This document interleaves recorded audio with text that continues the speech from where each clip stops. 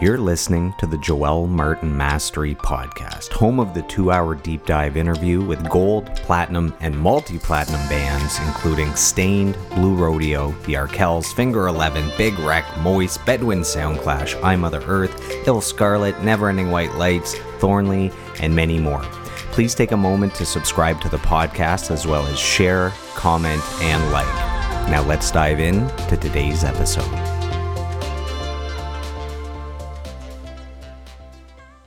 Welcome, everyone, to today's episode of the podcast. Thank you for joining us. We really appreciate it. We are joined by a very special guest. He's achieved a level of mastery as a producer, as a songwriter, and as the drummer for the multi-platinum and Juno award-winning band Finger Eleven. So welcome to the podcast, Steve Malella. Steve, how are you, and how good does it feel to be back on the road playing live shows after a lengthy hiatus because of all these pesky lockdowns? Well, Joel, thanks for that intro. Yeah, it feels good, man. It was that was way too long. Even just, it's great to play shows again, obviously, but just kind of hanging with the guys again, right? There's that whole sort of family feeling that we have with that band, like when we're on the road together, hanging out before and after the shows. It feels good to get a dose of that again. So, and for a lot of bands, a lot of musicians, it was almost like a 2-year period with no shows. In your case, it was almost 3. Wasn't it like a year leading up to the pandemic? You guys were more focused on writing, working on new music. You can never predict, especially a pandemic coming up. So we were focusing on new music. We were taking a bunch of these cottage trips. We'd go away for like 4 nights and just, compile a bunch of new songs, new demos, and then come back home for a bit, and then a couple months later go back, and then with hopes that we would start touring again and then cut a new record, and then all of a sudden the pandemic happens, and then we that's 2 years, and then after that, once everything kind of opened up, we were trying to find the right show. We were noticing once everything kind of got back, it was like that stop start thing, because people were booking shows but then they'd get canceled, book shows, and then they would never happen, right? Because it was always like that lockdown, and then just kidding, and then back and forth, right? So we waited till things were actually like open, that we wouldn't have to cancel on our fans or anything like that. So when we finally got, which was good, like a hometown show, hometown for the guys where they grew up in Burlington. So yeah, I feel for your fans, because, it's been a long time since the last album came out. Yeah. Fans get wind that, before the pandemic, you guys are starting to write again. There's that light at the end of the tunnel, and then a global pandemic pushes that back another 2 or 3 years. So you guys have diehard fans. I see them online. Everyone's excited. And maybe we can dive into that in a little bit. You actually, after this interview, you're heading to Soundcheck. You actually have a show tonight. And this episode actually launches in a few hours today. So even when people hear this, it'll be tonight. So this is Maxwell's in Waterloo, and you guys are playing with I Mother Earth, another legendary Canadian band. Love those guys. Yeah, that's awesome. And I've seen the last few shows. So you had a Toronto show, you had an Ottawa show, both of those sold out. And the last time I checked for Maxwell's, tickets were 80-90% sold out. So man, the fans are coming out. What does that mean to you after all these years? The fans are just still showing that love and support. It's awesome, man. I'm as happy as we are to play the shows. And I can speak for the rest of the guys, we're happier for the fans that they get to enjoy that again. Right? Like a lot of people, including myself, you want something to do, right? You want something to look forward to. So you buy a ticket, you have that thing where in a month from now or 2 months from now, you get to like go out with your friends and enjoy one of your favorite bands and sing along to your favorite songs. And that got, as much as, us, like the artist got that stripped away from us, the fans got it stripped away too. Right? So we're happy for them that they get to enjoy that again. So yeah, so I was there for the Ottawa show recently, and I brought out 2 friends that knew Finger Eleven, liked Finger Eleven songs, but they had never seen the band live, and the 3 of us were just losing our minds in the crowd. So that was a fun show too. It was a lot of fun, and we'll dive into that a little later on, because there's a lot we can talk about that show. So I I like to start off the podcast by sharing with our listeners how I actually know the guests. So I'm all about networking and building community and fostering relationships. So in our case, it goes back to about a year ago. I had done a 2.5 hour deep dive interview with your bandmate, Rick Jackett from Finger 11. And I spend a week promoting each episode. So you got tagged over and over again. It was probably like spam to you, but keeping you. Oh, it's good. I watched. I mean, it was good watching parts of that interview too. Yeah. So keeping you in the loop. So that's probably the first time that knew I existed anyways. And then a few months later, you had watched the David Bottrell episode, super producer David Bottrell, who's worked with Tool and Peter Gabriel and everyone. You just said, hey, love that interview. And then a few months ago, I had Finger 11's not original drummer, because they had one before that, but Rich Bedeau, who played. I watched that one too. That was awesome, man.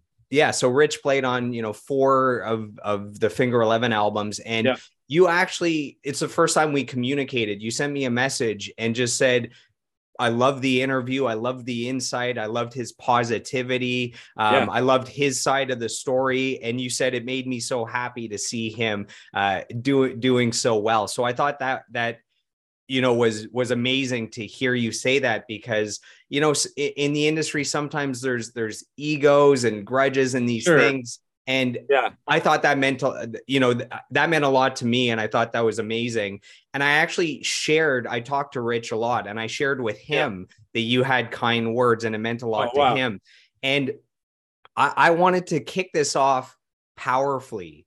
So I actually got Rich Bedeau to help me out here. So he sent in some kind words. So this is from former Finger 11 drummer, Rich Bedeau. This is what he says. He wrote a lot, so hang tight here. He said, I only met Steve briefly many years back.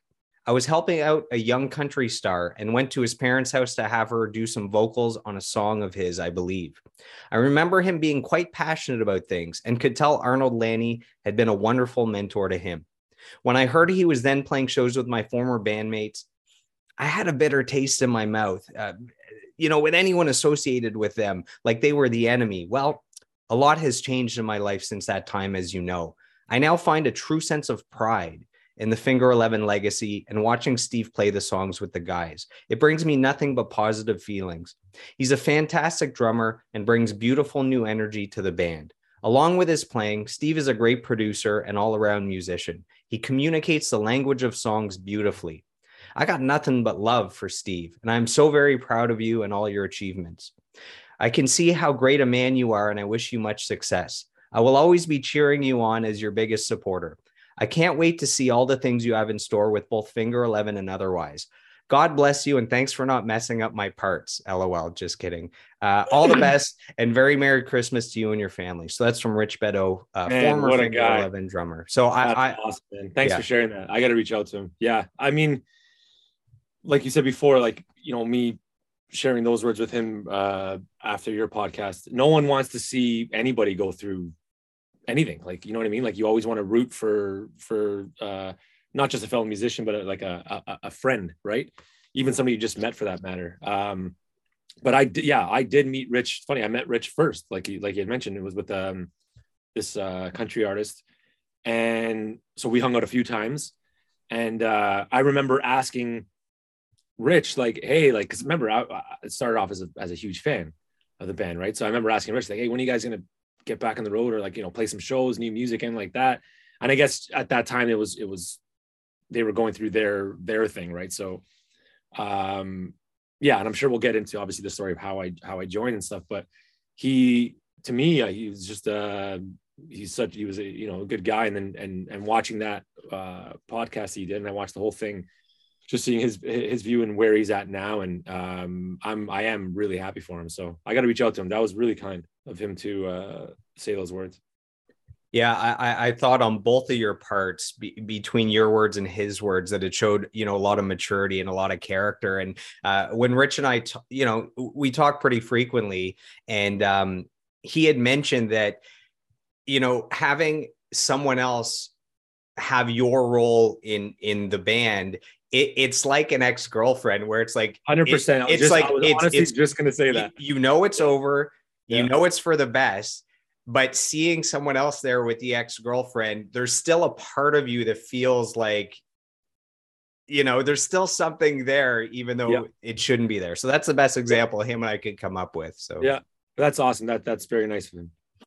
And so let's, you know, people look at you today and they see this successful drummer, successful songwriter and producer. I like to go all the way back to the beginning, because we have a lot of young musicians paying attention, and they see kind of the final product. Even though you have a lot of great stuff on the way, there's still growth, but people see a final product and say, oh man, he's had so much success, I could never, you know, be that good of a drummer, or I could never achieve what he's achieved. And I like to show people that, man, we all started in diapers with no skills, and it was a lot of hard work and dedication and vision and support from others. So let's take it back to the beginning.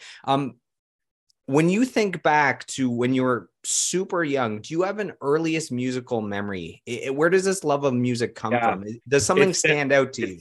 It starts way, way back. My dad, a lot of these stories of how things came to be is all rooted from my dad. He was always touring in bands, drumming, right? And so when I was in diapers, I'd be at my parents' house in the basement, and the band would be rehearsing here till like whatever, you know, midnight, you know, 10 o'clock at night. So I'm just there, and I'm just kind of taking it all in, right? And they were really, really, really good musicians, these guys. And so I was always around music, always, right? So that's kind of where it started. That was my first, I guess, musical memory, would be being played live right in front of me. And you start learning, you know, and my dad was always very, you know, he would always push, don't just, like, you know, listen as a listener. This is as I started getting a little older. It'd be, you know, pick out the harmonies that everyone's doing, pick out the rhythm patterns, the time signatures, and this and that. So, like, you know, when we'd be in the car, and I'd be singing along to the song, and I'd be singing the lead, and he'd be like, why are you singing the lead for? Like, it's already done. Sing a harmony that either isn't there, or pick out a harmony that's in the song, or write a counter melody. And you're like 9 years old, you just want to enjoy, you know, living on a prayer or something like that. It's just like, but so that's sort of where it stems from. A lot of it stems from my dad and my brother as well, older brother. We toured in a band together, and he's got an incredible ear as well. So that's where it starts from. So people know you as a drummer, but behind you, there's guitars, there's basses. I've seen videos of you working with other musicians, and you're playing a bass or you're playing guitar. So were drums the first instrument? Drums are the first instrument. Yeah. When I was 2, my dad would hold me up because I couldn't reach the pedal yet. Right. So he just kind of hold me up and like, on the kit, and I'd be playing. And I remember, at least I can't remember this because I was 4 years old, but my dad would tell me the first groove I learned how to play was Billie Jean by Michael Jackson, which is the most common, like, you know, 2 and 4 drum beat you can learn. So I was always around drums first for a while, right through elementary school and high school. I had bands, and then I picked up guitar when I was maybe 17. It's a little later. And the reason I did that was because I was playing in a band, and the songs, I guess, you know, I came to learn that the songs weren't that great. So we would send them around. People were like, you know, it's kind of cool, but, you know, songs aren't really there. So I was like, shit, we gotta write some better songs. Well, I'm like, well, I can't write songs on drums. I mean, unless it's like We Will Rock You or something like that. But other than that, 99% of the songs are written with, you know, something with the tone. So I picked up guitar, and I had a really good friend of mine that was an incredible guitar player, and he taught me the basics, I guess, and then I kind of just took it from there. So yeah, I play guitar, bass, drums, sing. But again, I have a circle of people that play all these instruments better than I do. So whenever I'm in the studio, I'll call on them to give their, you know, professional talent to me.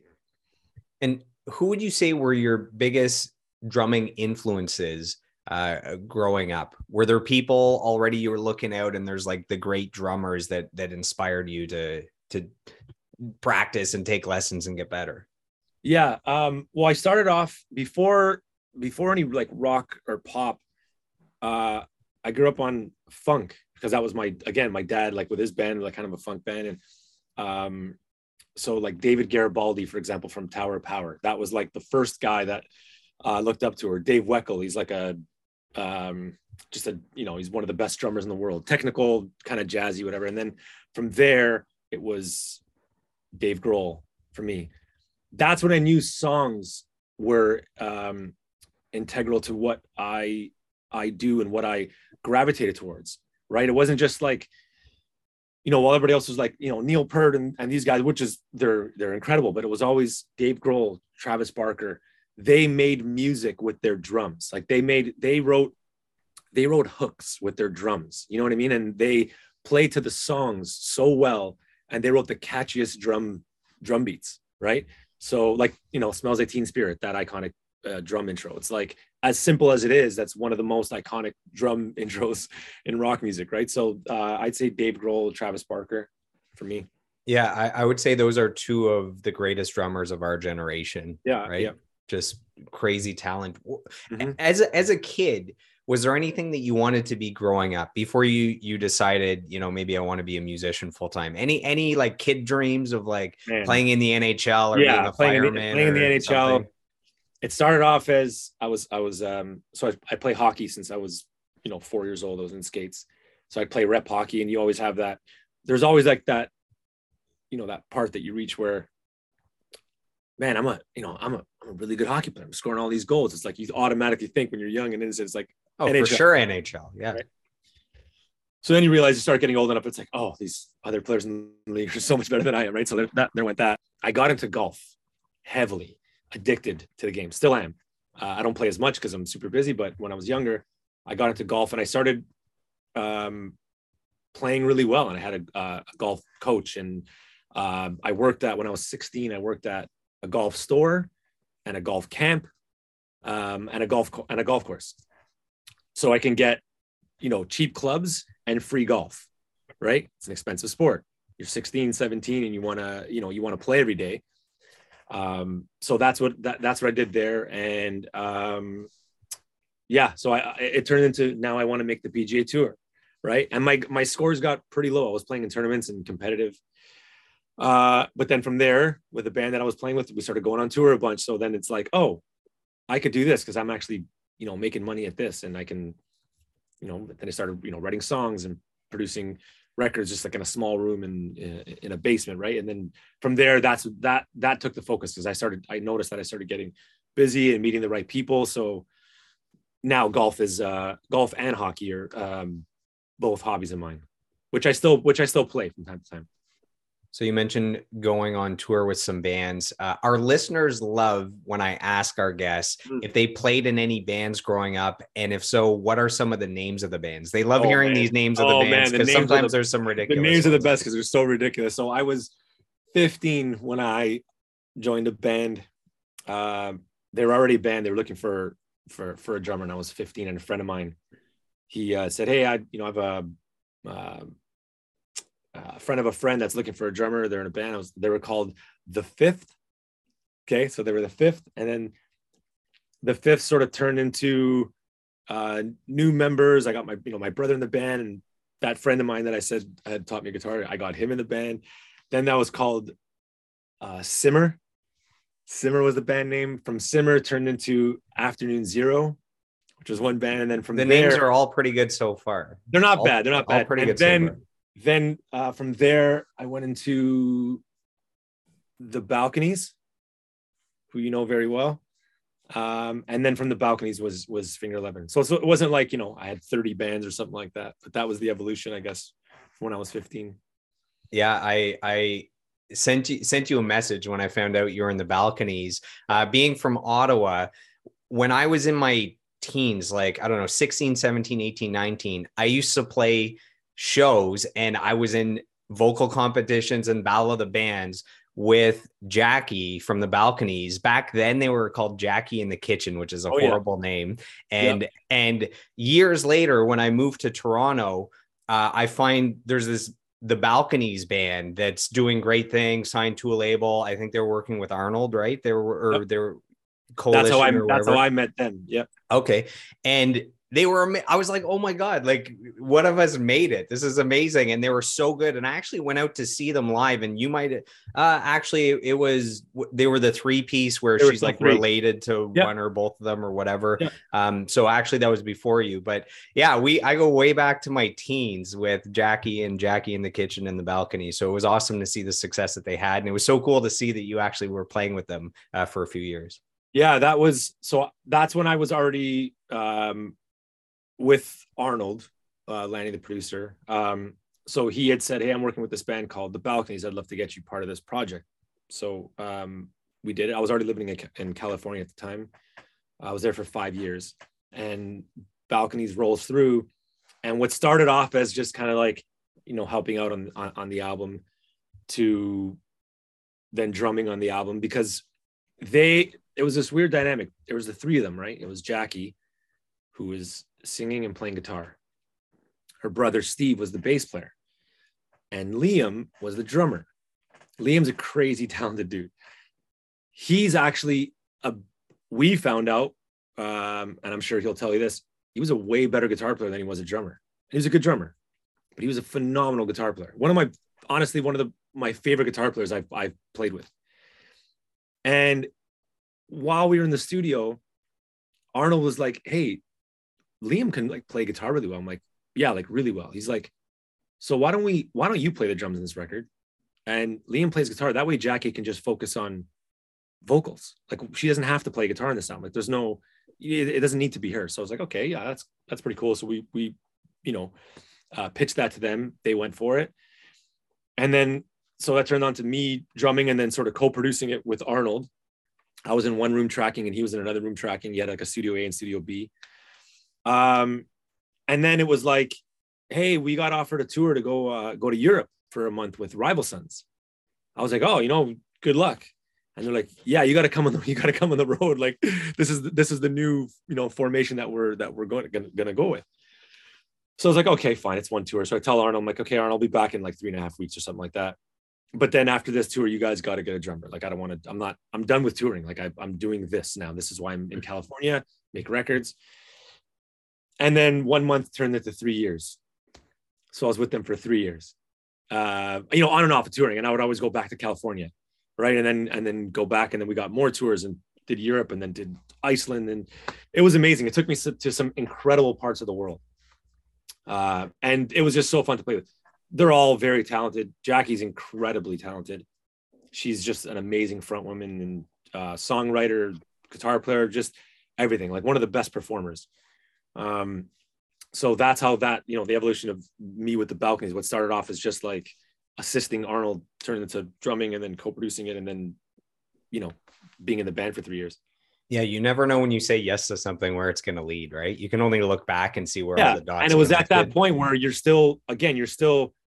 don't want to say no to any opportunity. That's how you create a name for yourself, and that's how you develop your own craft, right?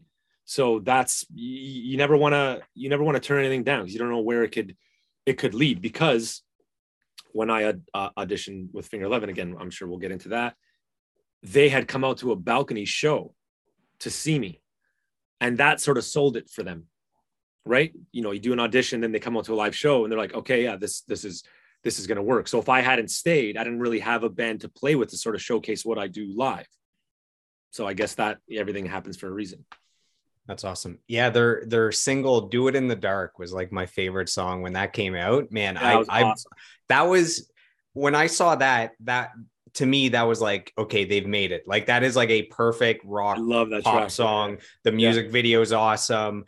Sonically, like the actual recording was as good as anything else. To me, that song was like the epitome of the band reaching their full potential. And I feel like maybe you feel the same way about this. I actually feel like the Balconies were a little bit early, like ahead of everything that's going on, because you see bands like say like the Beaches or Wet Leg or anything like that. It's like the balcony. Like, I'm not saying that, you know, Jackie was first like doing that, but that was at a time where it's like, was that 5 years too early? Like the female fronted rock with those kind of songs, yeah, with that indie sort of, you know, Yeah. grungy pop rock songs, right? And the balconies were as good as any of the bands you just named. Like, that's what I mean. And like they were, yeah. and I believe that. And Jackie, as good as a performer as anybody, you can't go on after her. Like that's a very, very, very tough job if you're going on after Jackie. Yeah, and I almost didn't recognize her when I saw the band in Toronto, thinking back to when we were teenagers, and it was more like, you know, really like pop covers, and yeah, they weren't that heavy yet, and she wasn't that, you know, like rock god up front. Right. So yeah, so that's kind of cool. And she fit right into that role. So let's go back a few years. If I met you at 12 years old, who am I meeting? Oh, you're meeting a guy who wanted to play in the NHL at 12 years old. Pretty much, right? Yeah. Were you outgoing? Were you shy? Yeah, always. I think it was always an extroverted, outgoing dude. Always. Yeah. I would be at that. I guess I would be road hockey every single day, right? After school, it's like get home, backpack away, back out to the schoolyard, road hockey, back home, dinner, you know, schoolyard, back home, road hockey. It was almost every day, which it's crazy. Like I don't see that anymore. I drive around, I see none of that. Now it's home from school, iPad, 100%. Yeah, and it's not saying that it is what it is. Like that's just what today is, and I'm sure these kids are learning a ton. They're definitely more technologically advanced than we ever were growing up. But that's who you would meet. You would meet a excited, you know, fun-loving kid that just wanted to play hockey and just hang out with friends.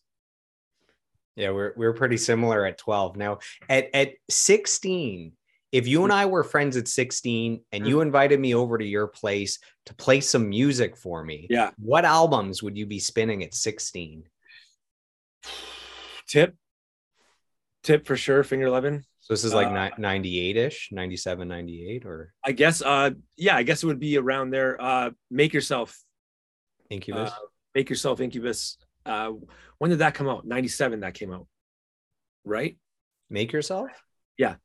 That was closer to the 2000s because Drive was one of the biggest songs of 2001 with It's Been a While and with How You Remind Me. Sure. I'm pretty sure. Science from Incubus came out in like Science was 95, was it not? I gotta say Make Yourself was 97. It has to be 97 because Morning View came out 2000. Man, we got to figure this out. We hold on. Okay. Yeah. You keep talking about albums and I'll check real quick. But Science I thought was like 98, and I thought Make Yourself was closer to 2000.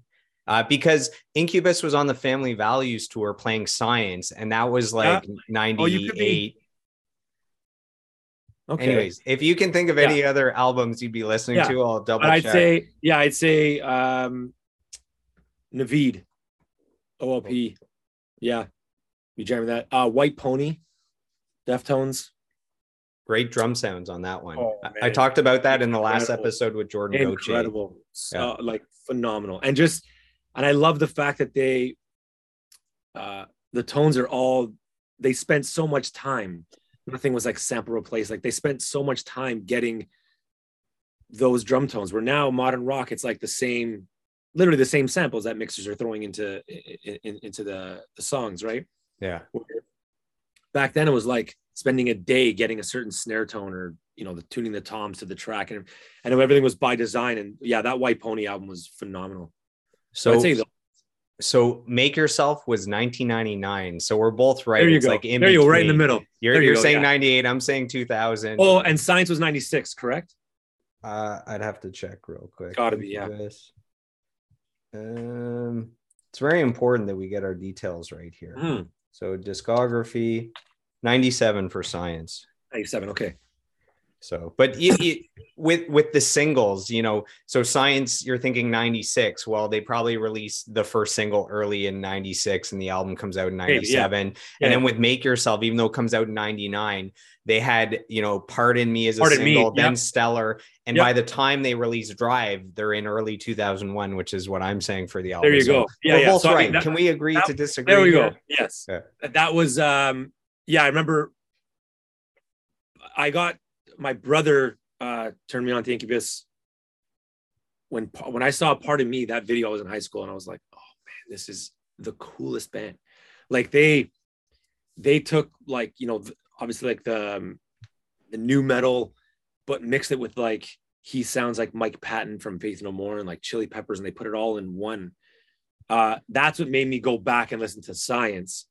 And then you hear those tracks like Certain Shade of Green or Glass and New Skin, and it's like, oh my God, this band's phenomenal. That was my favorite band growing up. I'd say Incubus was my favorite band growing up.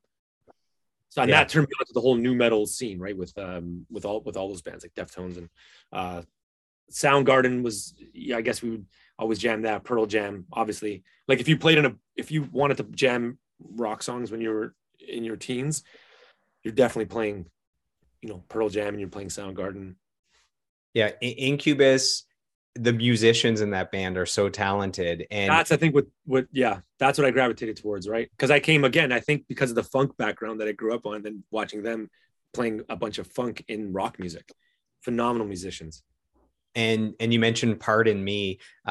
Nothing sounded like Pardon Me when that came out, I think, which was part of the appeal. Yeah, it's those verses that he's kind of, you know, doing his rap thing with funk bass, and then the chorus are just open up as like heavy as hell. Phenomenal band. I was a fan of them for a while, I guess, for a bunch of albums. So I have to give credit to two of my best friends, so Selge and Eric, because my whole life since we were, I don't know, 14, their favorite bands have been Incubus and Finger Eleven. So they were the ones that got me into it. And I remember they were spinning Science when it first came out and Make Yourself. Because of them, like I've seen Incubus twice, I've seen Finger Eleven, I don't know, 5 or 6 times. So I have to give them credit, and they love that I've almost interviewed the whole Finger Eleven band at this point. So they love seeing their friend, you know, doing the deep dives. How early on did you know that you had something special to offer as a musician, and that this is actually something you could do as a career? I mean, it's hard to say, because everybody has their support group, whether you're talented or not. You got your family and friends saying, you're awesome, you're amazing. It's like, and you believe it, right? So I think the time where I actually knew, because like, you don't know when you're 16. I mean, maybe some of them, you know, not everybody's Daniel Johns from Silverchair that writes a smash hit at 16 years old, right?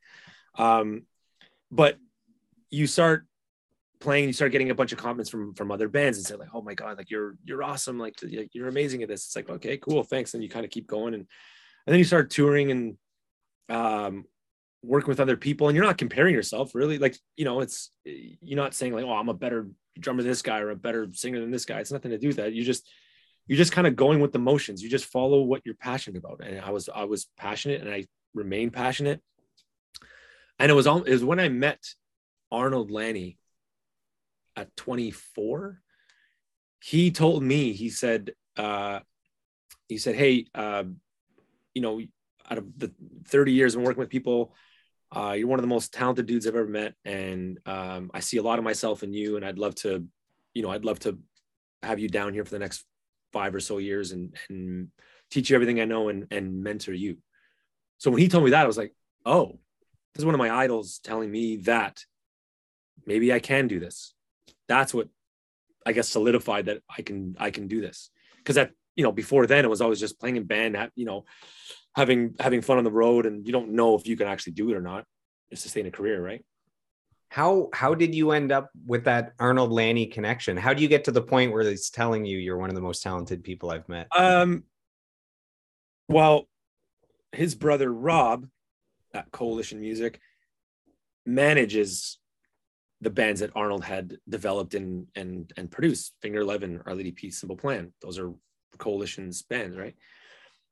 We had sent in demos to Rob Lanny first, right? At Coalition. My brother pretty much did all the heavy lifting there. He would, send it to Rob, and Rob would call us back and say, the songs aren't there. Send me some more stuff. Send him some more stuff. I think it was like maybe the third round. And Rob's like, holy shit, this is some really good stuff. What do you want to do with this? And we're like, we would love to meet your brother because he's made our favorite albums. That's how he passed it on to Arnold, and Arnold had said, you know what, why don't you guys come down here for a week? So we went down to California through the, setup of Rob and through my brother getting to Rob.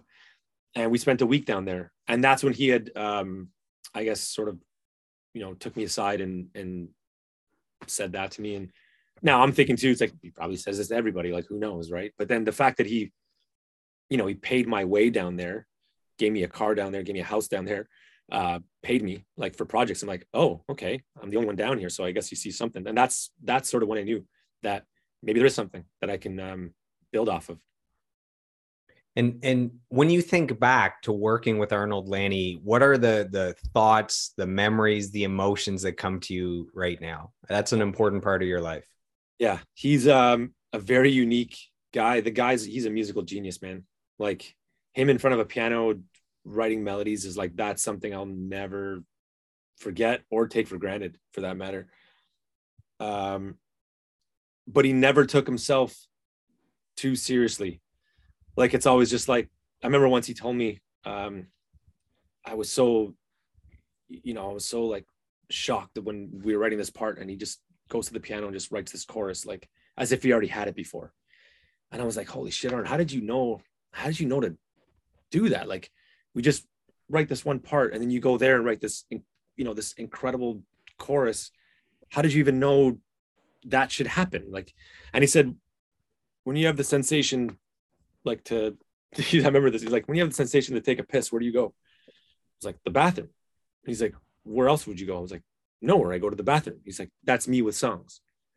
I just know where to go. When he said that, and he's not a cocky guy. He's just, that's what he knows, right? So when he said that to me, I was like, oh, okay. And he said, don't worry, you'll get there one day. It happens. Just keep doing it. So that's one memory I took from there. There's a million of them. He's the analogy king. Every situation you find yourself in, there's an Arnold analogy attached to it somewhere. Extremely slow eater, very slow eater. Apparently you live longer if you're a slow eater. So. Oh man, he's the first week, the first day we were there, he's like, all right, let's go out and grab a bite. And he's like, you could take your own car. Thinking, wow, we just drive together to the restaurant. He's like, no, you might want to take your own car. And I was like, why? He's like, I take a little long to eat. I'm like, okay, it's fine. Like, we'll go together. How long could it be? And I remember we have, I forgot what we were eating, but he's there with his fork. I'm already halfway done. I'm Italian, so I'm just crushing my meal. And, grabs a piece of chicken or something like that, and he has it up, and he's almost about to eat it. And then he puts it down and starts checking football stats, like what the draft order is that year. I'm like, oh, wow, he takes a very long time to eat. But it's good because it makes for good conversation, right? And a lot of wisdom. He loves helping people, and not just myself. Anybody that I've seen him, come across, he sends texts that are novels to people, helping them through things in life, not even just musically, just anything in life, right? He will always take the time to help somebody out when they're going through something. I was actually there during 2 breakups while I was down there. Because I was traveling back and forth. And one of the most important things he told me that stuck was, he was saying, he's like, man, he goes, I know it seems right to keep going back to the same girl, and it's like, there's that attachment, there's that, first love thing still attached to it. He's like, but how did he put it? He said, don't date the same, date 100 girls once, don't date the same girl 100 times.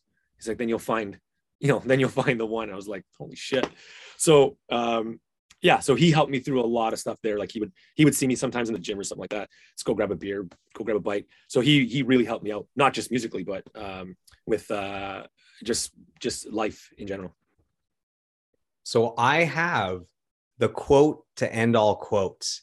So I reached out and I was able to get a hold of Arnold Lanni. And you mentioned that he, if someone needs help or support or words of encouragement, he'll write a novel.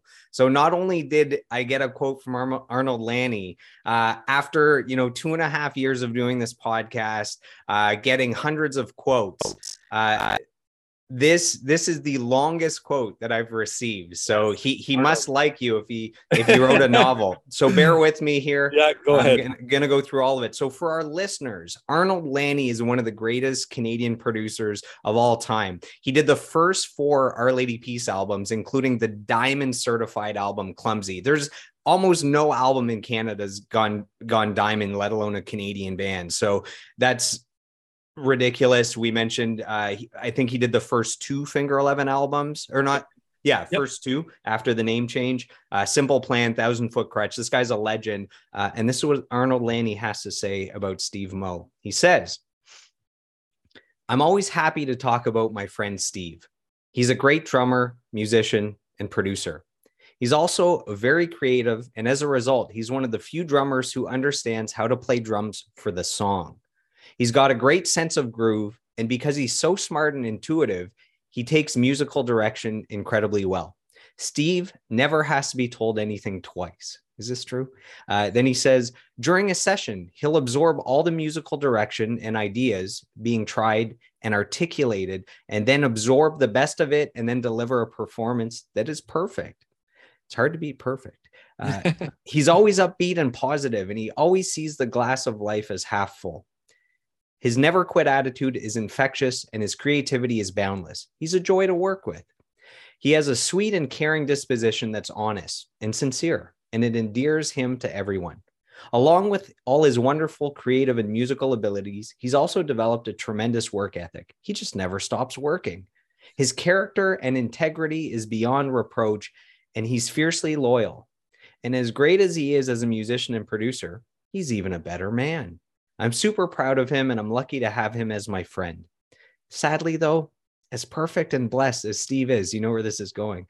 God played a cruel joke on him when he was born. Unfortunately, Steve's been cursed with being a diehard Toronto Maple Leafs fan. Every year, I have to hear the same old tired refrain. This is the one, Arn. Every year. This year is the year for the Leafs. They're going all the way. They're going to win the cup. He's a little bit delusional when it comes to hockey.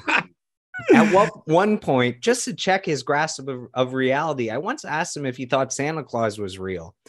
Steve, being so obsessed with the Maple Leafs, replied, "I don't see his name on the program, so I'm guessing he's still down in the minors." Man. His love of hockey aside, Steve is a great creative drummer, musician, and producer who can do it all. But best of all, he's a great guy. Much love from Arn. So that's Arnold Lanni, super producer. That is classic Arn for sure. The Leafs thing is funny because I poke fun at Jordan, obviously, with the Habs. Now I get that from Arnold. Very fitting.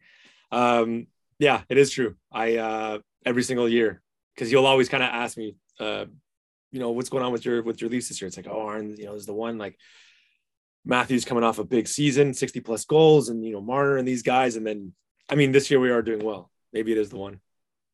Yeah, maybe nothing changes. Maybe this year is the one. Yeah. There's always hope. So, normally when I get quotes for my guests for the interviews, normally I've had some communication with those people in the past. And with Arnold, I've never spoken to him, never been in communication with him.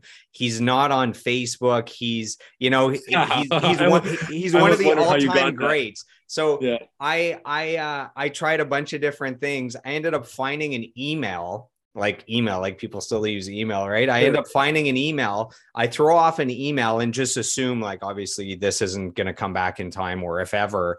And right away I got that lengthy response. So I totally, that was a Hail Mary pass. And he came back with it. So that's an awesome one. Yeah, he's an incredible guy. That's amazing. Where did so we've talked about you as a musician, drummer, learning guitar and bass, vocals, harmonies, all that stuff. Where did your interest in producing come from? Because we have the gap where eventually you're, with Arnold Lanni working there for a few years. Right. Where does the actual love of the production come in? Well, every time I was listening to songs on the on the radio or anything like that, you start picking apart things that make the song. Because I love just songs so much that you start picking things apart. It's like, okay, well, if bass player's playing this while drummer's playing this groove, and that's why I'm feeling this, and everything's like an equation. And then it was more of a necessity because we'd have these song ideas and we'd go to these producers before that weren't really, the art of production is bringing a song to life. You can kill a song completely with bad production. You can have a great song and you can completely cover that song by bad production, right? So what I thought, we had some good songs. We're working with some producers and like, something's up here because I think the song is good, but something's happening in this, during this process. So I started just learning, like, getting Pro Tools Lite, a long time ago, and learning how to record things, and grabbing these new plugins and putting vocals on top of the tracks, and then harmonies. You start building it because I just wanted to see the songs that I had started writing with my band come to life properly. And that's when I started doing it. It's like that whole thing of just do it, just go 2 feet in and see if you like it. And that's why I did it, and I could never stop there. And you start admiring some of your favorite producers, right? You start listening to your favorite albums, and you're like, oh my God, like, how did this guy do this with like that effect, or record those drums that way? And that's when I look, you start looking at credits, and Arnold Lanni had it was, I look at Our Lady Peace, like that Naveed record, I'm like, holy shit, the production's incredible on this. It's like Arnold Lanni. And it's like, oh wow, like this Tip album, who produced this? Arnold Lanni. I'm like, I gotta meet this guy one day, right? And that's how that came about. So I've never stopped there. And then watching him now in the room for a bunch of years do his thing, and how he goes from A to Z in a song and brings that song to life. What happens in the middle, I gravitated towards, and that for me was like, that was the best feeling, that process of bringing a song to life. And who are some of the other producers that you really admired outside of Arnold? Butch Vig. Never mind. For sure. Yeah. And then on the well, not just pop India, Jack Antonoff, who's just on another level, especially these days. He's the Taylor Swift stuff now, right? He does a lot of that. Like he Florence and the Machine, Mark Ronson, right? And because I like different genres growing up, you have your rock guys, right? Like Arnold and Butch Vig, and then you have your pop guys, right? And those guys, I still look up to all those guys. And you try and, not try and steal, but you try and just draw inspiration from it, right? It's like, oh, like that producer always uses these kind of sounds, and I see how they what kind of sounds they use, like, getting to in and out of like segues, like transitions, like everybody will do their own thing, right?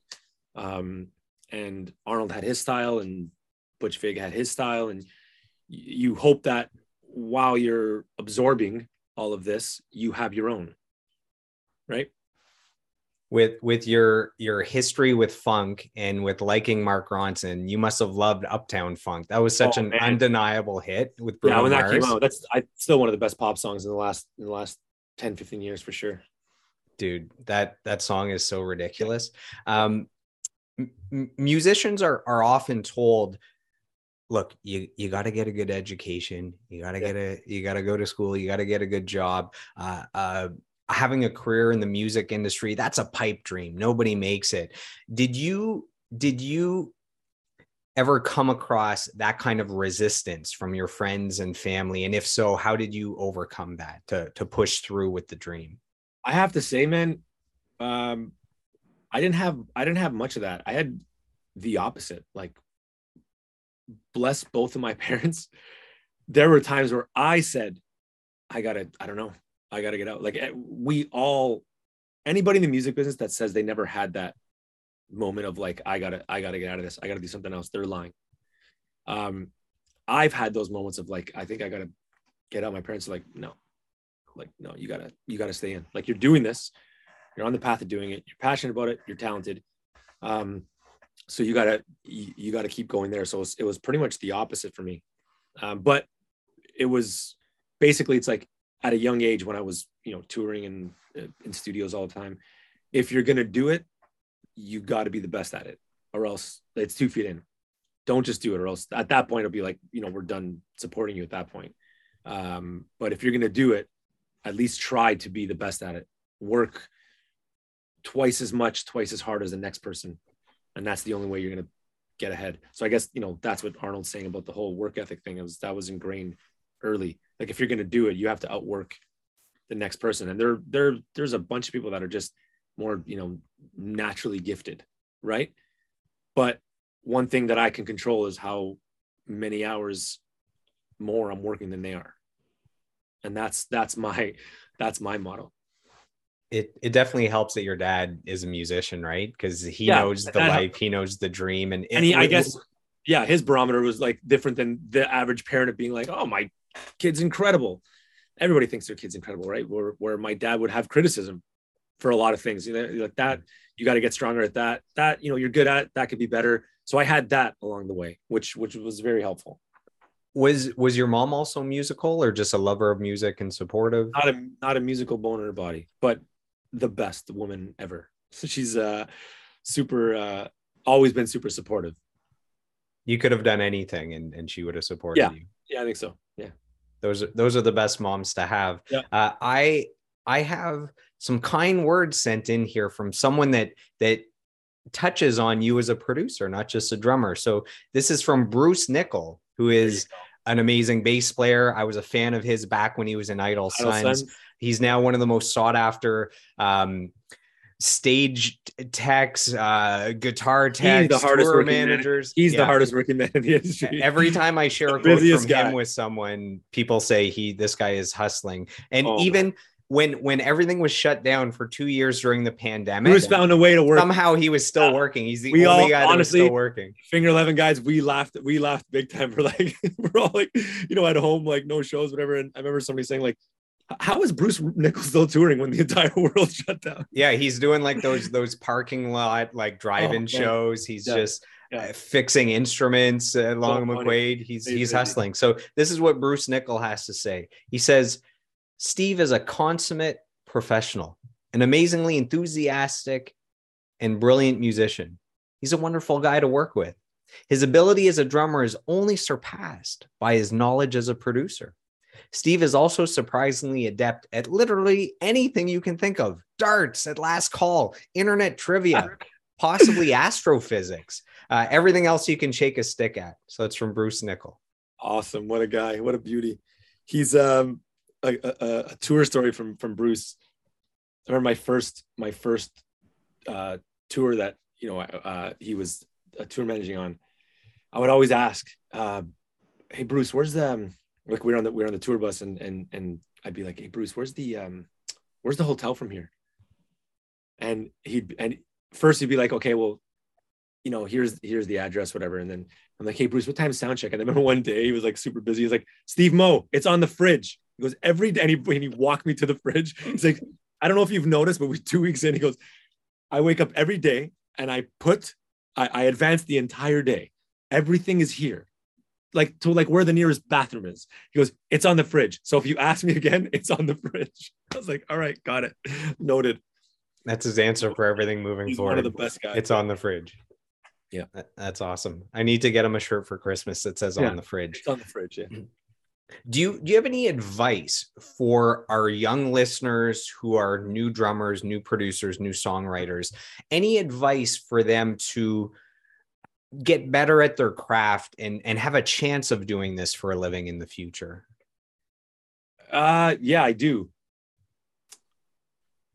Number one, you have to be you have to be talented. Like you have to work on your craft.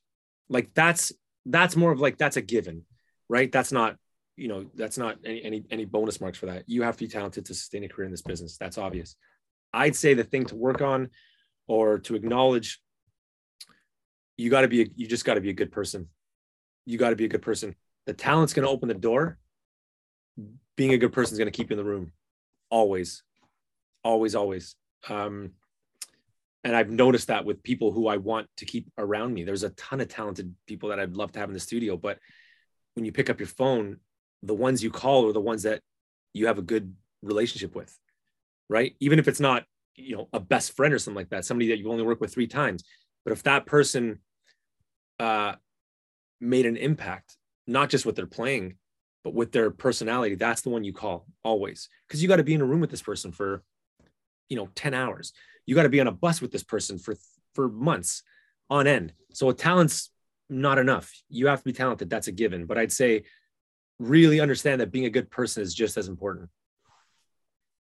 That's all great advice. And when I went on your website doing my research, I saw a list of artists that you worked with, and I saw you had worked with a really good friend of mine. So I have a quote here from Michael Orsini from Euphoria. Oh, yeah. Yep. So the 11 years I was in Mississauga, him and I hung out all the time. He played my open mics I hosted. We played poker together. I went to birthday parties. I know his whole family. So it was awesome to see his name on that list. And he's always been talented and the songs have always been great. But there was a point where suddenly the recorded music sounded amazing. And I was like, man, finally, like here's him actually displaying his talent fully fleshed out. And that's probably where you came in is I think you worked on 4 more songs, songwriting, producing. Yep. And that's the stuff where I was like, okay, Euphoria now is actually what they're supposed to be. Yep. The technical side is finally what it needs to be. So this is what Mike says. He says, Steve is a masterful drummer and producer. He'll elevate any song for any artist. So it's short and sweet from Michael Orsini. Awesome. Yeah, and that goes back to what I was saying, like bringing a song to life. There could be somebody who's talented or is a good songwriter, but if that's not, put in the mix with the right producer, and it's not just really a good producer, it's the right one. It's like a dating, it's a relationship, right? The first couple sessions is like that dating process. Like, are we good together? Like, is this going to work? And then once you find out it is, you almost the artist puts a lot of trust in the producer, because when that artist goes home, that producer, like it's their career, their songs, they're in their, in their hands. Right.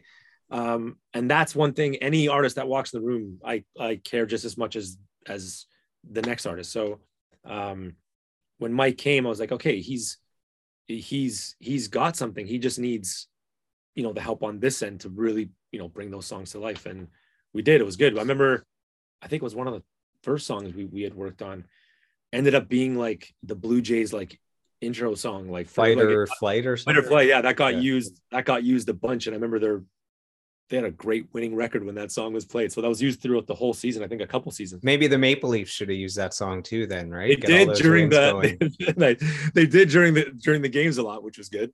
But yeah. That's awesome. So let's dive into Finger 11 now. So we worked our way up all the way from you in diapers playing drums all the way to Finger 11. So I'm just going to share my screen here. Let me know if you can see this. You see this? Oh, that's a different picture. Hold on. Oh, there you go. That's us. Hold on. I got to get a different picture up here. Okay. So let's see if we can see this one. Okay. Can you see that? I can. Yep. So that's so we got Finger 11 here. This is at a nice sold out show. Just to give a visual here. Do you remember the first time that you heard Finger 11's music or heard of the band? You mentioned Tip a few times. Yep. It's probably around that time. It was same deal. Much Music Above that video, that song.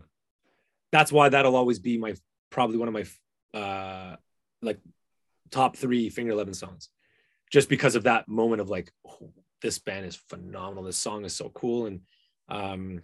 And that's when I got, I guess I forgot how old I was, but that was my first introduction to Finger Eleven. And it's just been, you know, it was a super fan up to the point I joined. Yeah, I remember I made a mixtape back when you could make mixtapes, and I had Quicksand on it from that album, which is a great tune. Or Awake and Dreaming as well. Awake and Dreaming, yeah. That was one of the slower. That whole album is incredible. But yeah, Quicksand is my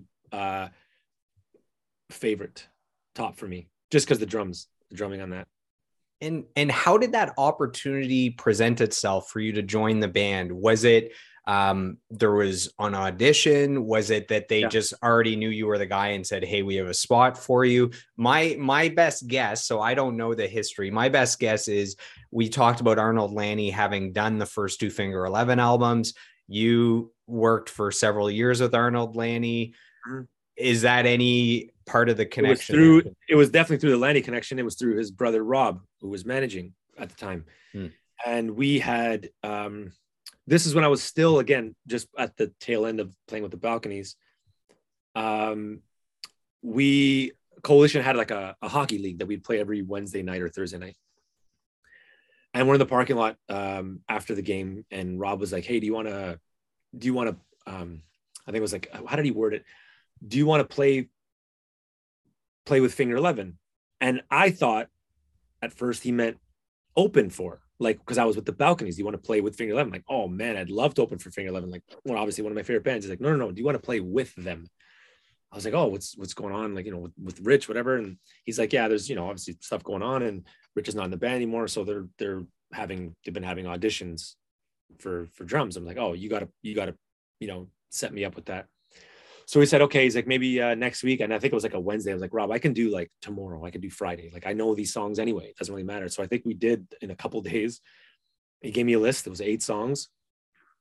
And they obviously front loaded it with the most technical songs first. It was Quicksand and Good Times right away.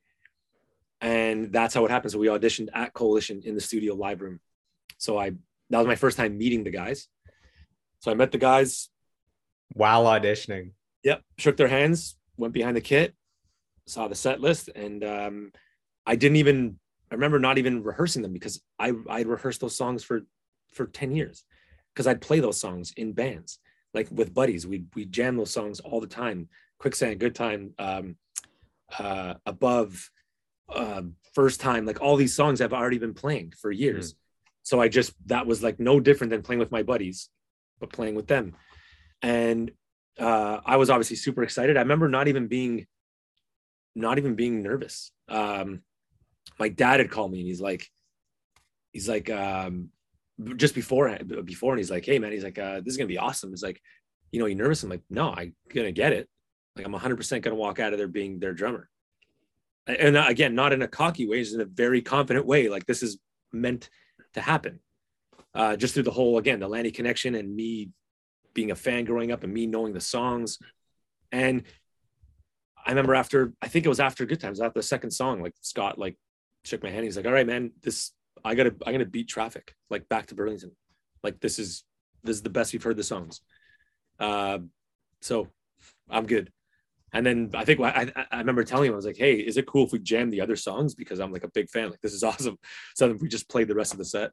Because Rob had to know, because they had a show in, I guess, North Bay that had to get booked, had to get confirmed. So I think from there, they went upstairs to Rob's office and said, yeah, we're good. And then 9 years later. And how much time was there until the North Bay show from that audition? Oh man, I can't remember. It could have been a month. Okay. A few weeks, maybe a month. Yeah. Eight songs. That's a lot to audition with, but I mean, think so. Yeah. You already knew them. I knew them already. Yeah. There's not really any I had to learn. So I was saying we'll have to get Bruce Nickel a shirt for Christmas that says "On the Fridge." For you, we'll have to get one that says #blessed, because who else gets to work with their favorite producer of all time and then gets to become a member of their favorite band? I mean, yeah, Steve, Yeah. living the dream, man. What? Yeah, How can one man be so blessed? I mean, that's amazing. Honestly, I'm very, very, very lucky in that sense, man. And yeah, to meet and be mentored by the guy that was part of those first couple albums, my favorite albums, and then to have a great relationship with the guy who's, you know, managed them for 20 years, and then be in the band. So it started off as like me being in the band and, you know, being like, I'm in Finger Eleven. I'm in one of my favorite bands. You kind of forget it because they're like some of the best dudes I've ever met, not just in the industry, just in general. Like they've treated me like family, like a good friend since day one. Like honestly, since that first show, it's been like, I'm in the group chat with the band and that's it. And that was like the band moving forward. And they've always treated me like a member from like show one. So I got to get up to those guys, like huge hand for those guys. So that's, yeah, I guess, you know, living the dream. It's funny. I worked at Metalworks for 7 years, the recording studio in Mississauga, and there's a lot of employees, but there was someone there that just never looked happy. And every day when I'd be like, oh, hey man, how's it going? He'd be like, living the dream, like super monotone. That's my favorite response ever. When I ask how someone's doing is when they say living the dream, when clearly in their mind, they're not living the dream. So anyways, it's cool to see you say living the dream when you're actually living the dream. We have our first fan question sent in here. So this is from Finger Eleven fan Ben Woods. And his question is, what is the biggest challenge of joining an already established band? That's a great question. I guess there's a pressure of keeping the professionalism that they've already established. There is a pressure to that. You're not all starting on the same page. You're not all, you know, it's not like we're all in the minors and we all got to the pro level together. They're already there. So it's just, there's a pressure of, you know, excelling quickly to the level that they're already at and trying to keep that for them. And, you know, trying to, they've had these songs for a number of years. They've had them played live for a number of years and by, you know, say Rich, who's a phenomenal drummer. And now you got to fill those shoes and you got to do it quickly because you're playing in front of 5,000, 10,000 people like right away. And so there was a pressure of just delivering their songs the way they've heard them for the longest time and make it as seamless as possible for them and to fit in where they never had to worry and look back once. That was that to me was the most important thing for me, was like, I need to make them feel like they're incredibly comfortable, that they could just be in their element and do their thing live without ever worrying that something's going to go wrong behind them. And it had to be done right away. But that's a great question. So Rich has a unique drum style. What was it like learning all those Finger Eleven drum parts? And Rich actually wanted to know when he sent the quote, he's like, I'd be curious to know just what it was like to learn those parts. Cause it's one thing to be the one that made them and you're playing them. It's one thing, like it's in your style. You have all the respect for the people, because playing them is one, like, you know, lifting them from an album is one thing, but creating is a whole different thing that you have a deep appreciation for. Learning Tip, which was, and I knew this after when working with Arnold, that's a lot of Arnold writing drum patterns. Nobody had to tell me. Because that's before Rich, right? Rich didn't play on Tip. That's a guy named Rob, who was drumming on that album. And for as far as I know, he was a solid drummer as well. And that's a lot of Arnold crafting those parts with the guys, right? Based on the riffs that they're writing. And so lifting those ones was like, that was like Quicksand and Above and just like these incredible drum parts. And then I think where Rich entered, where he was creating the parts, was on the self-titled, right? With like with Good Times and Absent Elements and Stay in Shadow. Those are phenomenal drum parts. Like Good Times is like, you can solo that drum. It's what I talked about before with like Travis Barker and Dave Grohl. It's like you can solo the drum track, and it's like that's a hook by itself. Like that's a song by itself. That was good times for me. That from start to finish, that entire drum track is like, it's iconic, man. It's so good. So learning that one was a lot of fun, and because he has a unique drum style, you have to adopt that in your playing, right? So yeah, I mean, very very fun to go through and dissect the parts. And again, you don't want to just do, well, it's like, well, okay, well, that was his take and this is my take on the track. It's like, no, you're trying to be as close to that as possible, because that's what the band's used to. That's what the fans are used to. And that's what Rich intended, right? So if he intended that and it's successful, why would I want to change it to make it, me? And that's a lot of artists do that, and that's fine. But when somebody's already done the work to create this drum part or guitar part or bass part, whatever it is, you want to try and match it as close as possible. And I think I'm doing a good job at it. So yeah, and in a little bit we'll talk maybe a sneak peek at there's new music that you're working on. That stuff is where you'll be able to put in your own style, exactly. And your own, that's where you'll be able to get super creative. So behind me here, you can see I have the Grayest of Blue Skies. So these are my 12 favorite albums from guests that I've interviewed on the podcast. So in honor of Rick, Rich, and you, I got the Grayest of Blue Skies here. Maybe when the new album comes out, we'll put that up there as well. Yeah. Did you hear that on this album, The Grayest of Blue Skies, it was actually all an electronic drum kit? Oh yeah, it was like a V drums or whatever. Yep. It's crazy. The drums sound amazing, and then you hear later it was this early electronic kit. And the story behind that was, hearing this from Arnold, was I think that like it was programmed, and then I believe like they wanted to try and replace those after, because it was programmed first for them to play along to. And then I believe it was like they're trying to replace it, but they were trying to go for this industrial sound, like Nine Inch Nails and these types of bands, which sounded exactly like that, right? With the really like cold sounding guitars and drums. And like they nailed it, in my opinion. And, hear songs like Drag You Down, it's so like rigid and like, so I think they ended up staying with those. And the drum sounds are phenomenal. And that's like, nowadays you have this software that you can make V drums or Superior Drummer or any of these programs to sound as real as possible. But to have that, back then make them sound that good, they sounded fun. I didn't know when it came out that it was electronic.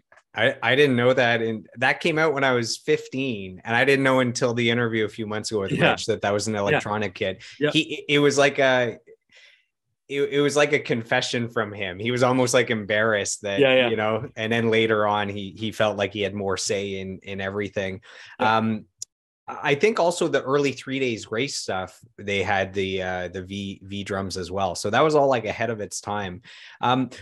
Did you have any fear joining a band that was already successful, or was it mostly just excitement? You knew you were the right guy, you knew the parts, or is there a fear of like, man, this is one of my favorite bands, these guys are already multi-platinum and Juno award winning? Everyone kind of has that imposter syndrome in there somewhere of like, am I the right guy? Should I be here? Do I deserve this? You know what? One would think that you'd be that, there's a fear attached to it or being nervous, but I didn't. I honestly didn't. I met the guys, solid guys, did the audition, felt right. First show was flawless. Like I played the parts exactly how I should. And I felt like that was what I was supposed to do. Like I'm a firm believer that everything happens for a reason. And I was supposed to meet them. I was supposed to be in the band. And I never once had a fear that came along with it, that, like what if, or maybe I'm not the right guy. I knew I was the right guy. And I think part of that is because they've told me that many times. They're like, dude, you're meant to be in this band. Like we were supposed to find you. You were supposed to find us. They reassured that pretty early on. Like there was never like the band and then myself, right? It was always like, no, you're in the band. Like, you're working hard to, make the show as successful as, as we all want. And they've always made me feel like a member. So I've never once felt like, is this, do I deserve this or like that? It's like, shit, if I was 18 years old and I joined the band, that was an established band, it'd be like, man, do I deserve this? I haven't paid my dues. But by that point, I'd already been touring for like 14 years, sleeping on hotel room floors in Europe and America, and piling in a van with 7 other people and sleeping on people's shoulders and shit like that. So it's like never once. That's why when I get the, oh man, you're lucky. Yeah, you create that too, right? You create that. So when you hear you're lucky, it's like, no, it's not luck. Yeah, there's luck that's a part of it, because there's a lot of people that work their ass off and they're talented and maybe they don't get those opportunities, but you create that along the way. Like if you're paying your dues for 15 years, can't really call it luck, right? Yeah, the old 15-year overnight success. That's it. So you can't, like, you create that. What do you remember from that very first show that you played with Finger Eleven? It was North Bay. What I do remember is the intros of songs. Just get that right, and then the rest is the parts from there. It's just because we weren't playing on click at that point, because I guess they weren't doing that at the time, or maybe they were, I'm not really sure, but those shows we weren't playing to a click, so tempo was a big deal. It's freeform at that point. You establish the tempo, so it's not just about playing the part and make sure the arrangement's right. It's the tempo of the track. That's everything. But because the production background, I listen to the singer always, the breathing pattern, the syncopation, all those things. So I'm listening to Scott the entire time. And that's what I still do now. If I find he's stumbling, it's too fast, right? And so it was just picking the right tempos that they can lock into. That was one that I was definitely thinking about, because live too, there's a whole bunch of adrenaline that comes along with it. And what you think is like, slow, it's like, it's probably too fast. So it's just keeping that, and just that excitement. It's like, holy shit, I'm playing in front of Finger Eleven in front of like 5,000 people. Like, relax on the tempos, like kind of, breathe and everything's going to be fine, sort of thing. You have it within your power to play the song so fast that you turn Finger Eleven into an all-out dance band. You just 100%. Know that you have that power. At any point you could flip the switch there. And that would be my last show. Exactly. Yeah. It works every time but the last. Yeah. What makes Scott Anderson such a great singer and such a great frontman? It's a powerful dude up there. Yeah. His tone is unmatched to me.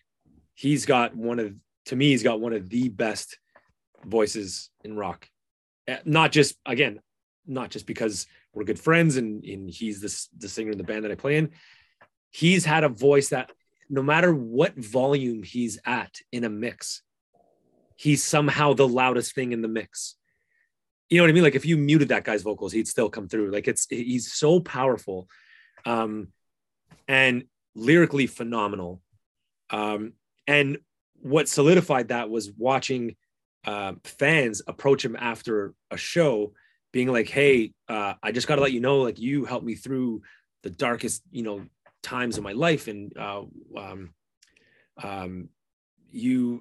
had a death in the family and you really got me through it with one thing and all these things. So it's like, when you see that too, it's like, holy shit, like it's exactly what I thought, it was at the time. And that just, cemented that. But his voice is phenomenal. Is Sean Anderson the most underrated bass player of all 100%. Time? Because so this is my third deep dive interview with a Finger Eleven member. So I've listened to the entire discography with great studio headphones. I don't know how 5 times I've gone through the whole discography. And one thing that is apparent when you listen to all the Finger Eleven music is the bass playing is unbelievable. There are so many hooks with the bass. Like if you muted the bass and listen to the entire discography, Finger Eleven would not be Finger Eleven. It is so memorable, so catchy, so many hooks. I mean, you think just so unique. You think of like Drag You Down, which is such a heavy song. and then there's like kind of this like jazzy, like, yeah, it's like a reggae thing. Like he's playing all in the. It's like this walking bass in the verse that is Yeah. so like counter to the rest of the song. Yeah. So, Or like, anyways, anything you can say about Sean yeah. Anderson? So, well, to that point, like listen to obviously Paralyzer, like solo that bass track. Nuts. Falling on, Living a Dream. Like he's so creative. He is for sure, to your point, one of the most underrated bass players. And I'll give a little insight to that. I'm editing right now the Finger Eleven live. I'm compiling all the songs and you know, picking which mics are going where with audience mics and all that stuff. And I'm soloing his bass track, and I'm playing it along to the click. And I even sent him. I sent him a video of like, it was like 1 minute of could have been First Time or something like that, and it was so locked on the grid. I don't like. There's nothing you have to nudge or like that. It's perfect. And I sent him that. He's like, and he thinks the opposite, right? Like he thinks like, oh man, he works. Nobody works harder than Sean, right? So when we're rehearsing, I know he's going back and he's playing the song still. He's still rehearsing the songs at home, and like he just wants every show to be his best show, and it comes through because he's the most rock solid guy in the band, in my opinion, by far. Not only that I think he cares the most, right? But it comes through in his playing. And I'm listening to like these solo tracks on the live album. It's like, man, this guy is, I've always known he was solid, but when you get to hear it now, right? Cause you hear it with, you know, loud in-ear monitors with guitars and drums and vocals. But when you hear it soloed, it's like, holy shit, this guy is phenomenal. He's very, very, very good. And like before shows, like 10 minutes before set time, he's like, hey, so in tip, we extend it. How long? He goes, I just want to make sure, like we extend it like 4 bars, and then we do that little tag thing, and then you play that fill. I'm like, yeah, Sean, like we got it, right? Like you'll nail it. He's like, I know, I just want to make sure, because I know we changed it like last show. I just want to make sure that we're doing that still. Like he's always so on the ball, not just on stage. Like if it's, the guys can attest to this. If Sean Anderson is not in this band, I don't know if this band still exists. Seriously, that guy takes care of everything. Like not just, you know, on stage with how he plays, you know, his parts, but off stage. Like anytime we're traveling between shows, guess who's driving? Sean. Guess who's gassing up? Sean. Guess who's booking the hotels? Sean. Guess who's advancing pretty much everything? It's Sean. So I can't say enough about that guy. He's the consummate professional. Every band needs one guy like him that holds everything together, you know? Yeah. Oh yeah. I'm probably one of the sweetest guys you'll meet.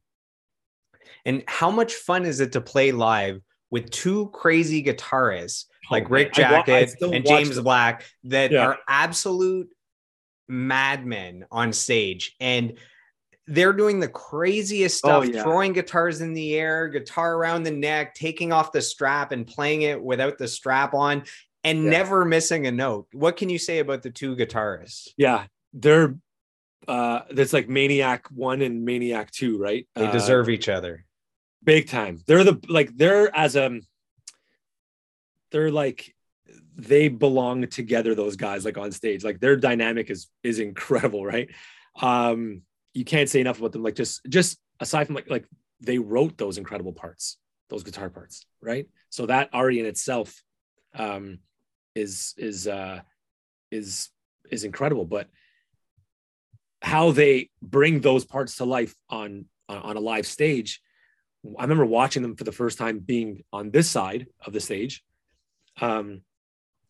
just watching them move. And I remember Rick once just watching like throw a guitar up in the air, and I'm watching it I'm like, holy shit. And he catches it like perfectly on into the chord, right? Or like, I remember him playing.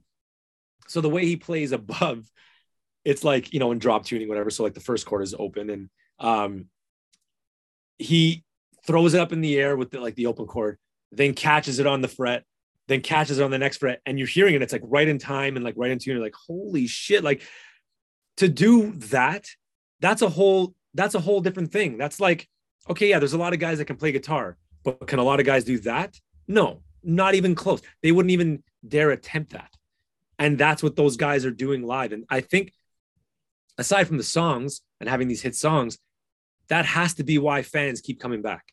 It's not just the songs, right? Like if you're a fan, okay, I can hear these songs as many times as I want on Spotify or on the CDs that I bought. But they got to keep coming back because like, what are they going to do next? You know, how high is Rick gonna toss his guitar this show, right? And that I still watch that live, and it's still a cool show for me to watch, right? Because nothing's more boring than just watching guys in front of you just, you know. It's like performance art up there. It is, man. It's incredible. I feel like it's so hard to do, and you got to do it every night, right? And even those times where, I remember Rick once, he's like, man, he goes, yeah, my feet like today are just like killing. I got these new shoes or whatever it was, and he's like, it's not something happened where it's like my ankle like kind of kills, and it was like a first show back in a while. He's like, I don't know, maybe I might take it easy tonight. And I knew right away, it's like, that's such bullshit. He's not going to take it easy. So he goes on stage and like song one, he's already like spinning around, like throwing the guitar. I'm like, yeah, there's no way he can stay away from that. And that's what makes it's such a good, like, that's what makes him such a good performer, that it's like, doesn't matter how I'm feeling. They paid money to come see the show that they think they're going to see. So I got to deliver. And that's what those guys do every single night. And James Black might be the most creative person I've ever met. He just like oozes art, like whether it's music or man, else. Some of those, like, whether it's some of those guitar parts that he's playing, to even now, like we're, working on new stuff. So like every day we get these updates from James designing cover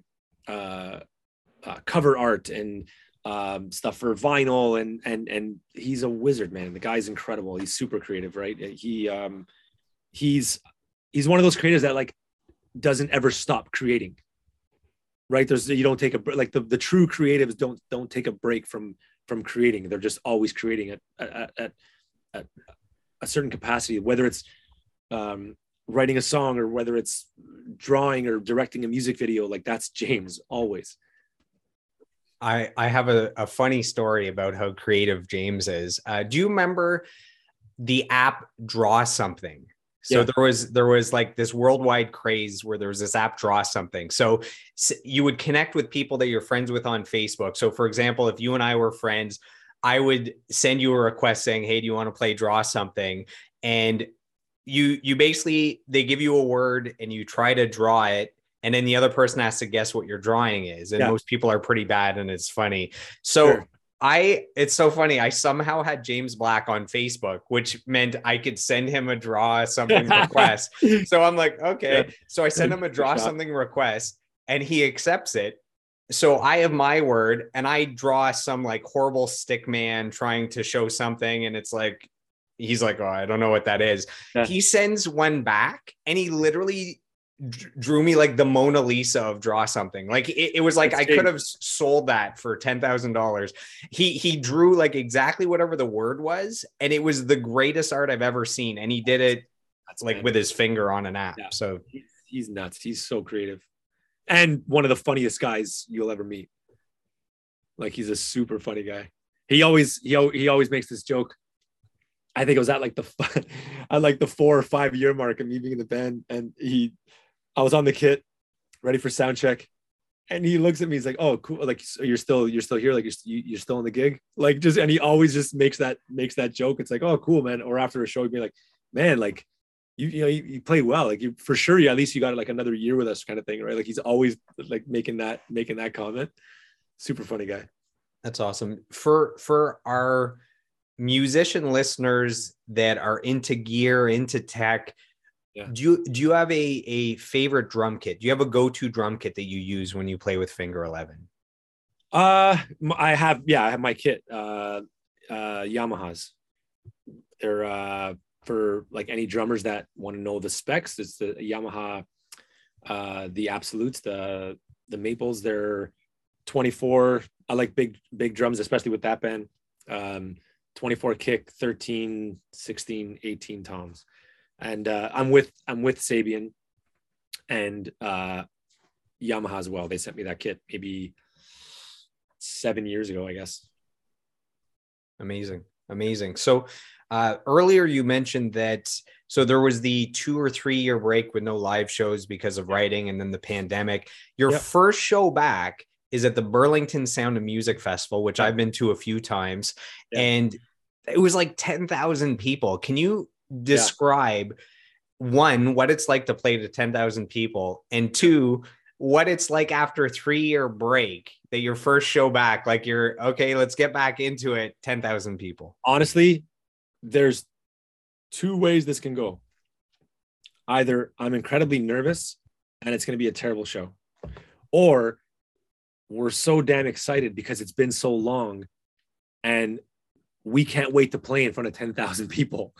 Right. So we looked at it, I guess, that way, the half full way. And we had one of the better shows. It was we played really well.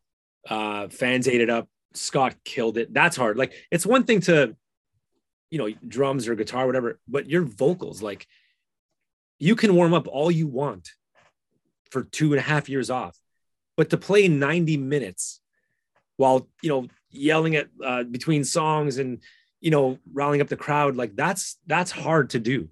Vocals is in a completely different animal in studio, live, and he crushed it. So it was a successful night for us. It was definitely, obviously, nerve-wracking to know leading up to it, saying like, holy shit, this is gonna be we wish we had like a small, intimate, pop-up gig or something like that just before. But we look at, they're all very, very, very positive guys. And it was like, hey guys, you know what? This is what we wanted for the last 2.5 years. So let's go give a good show. And it was, 10,000 plus people. Is nuts. Do you think a part of what made it such a great performance was you guys had like 3 years of like pent up energy and pent up aggression? That's honestly what it was. And it was like, we picked up right where we left off.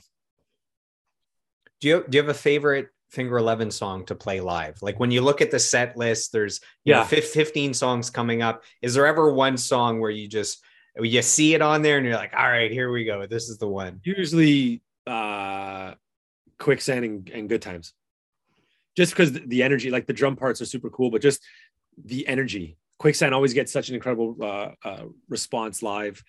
And obviously Paralyzer, and that's obviously a big crowd pleaser. But I got to be honest, when Paralyzer came out, it's not like I had the same attachment as it did with the early singles. When Paralyzer came out, I was like, oh wow, that is different, right? Like that's coming off. Remember, they're like self-titled, and they had one thing on there, but Good Times on there. It's a heavy album.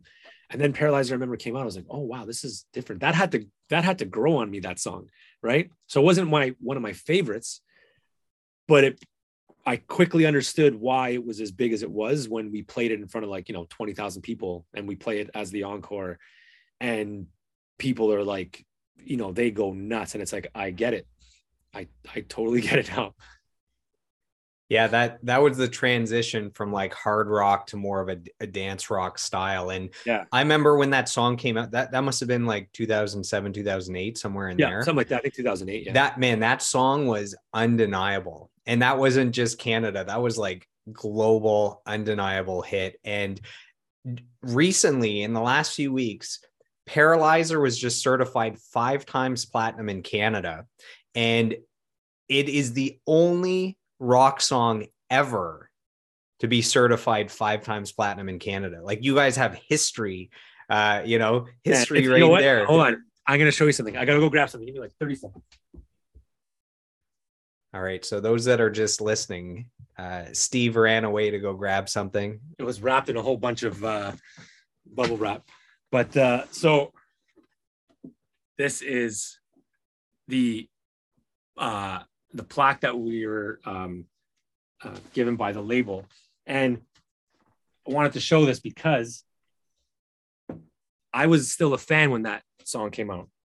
But what meant the world to me was they gave me a plaque with my name on it, which is like unheard of. Like nobody gets a plaque for a song they had absolutely no part of, right? So when I saw that, I was like, holy shit. Like, I knew it meant a lot to the guys and to the crew, but to get that was like I can't be more grateful for that. And just for them, like the success of 5 times 5 times, like that's nuts. And it's funny, the band is so humble, like too humble, in my opinion.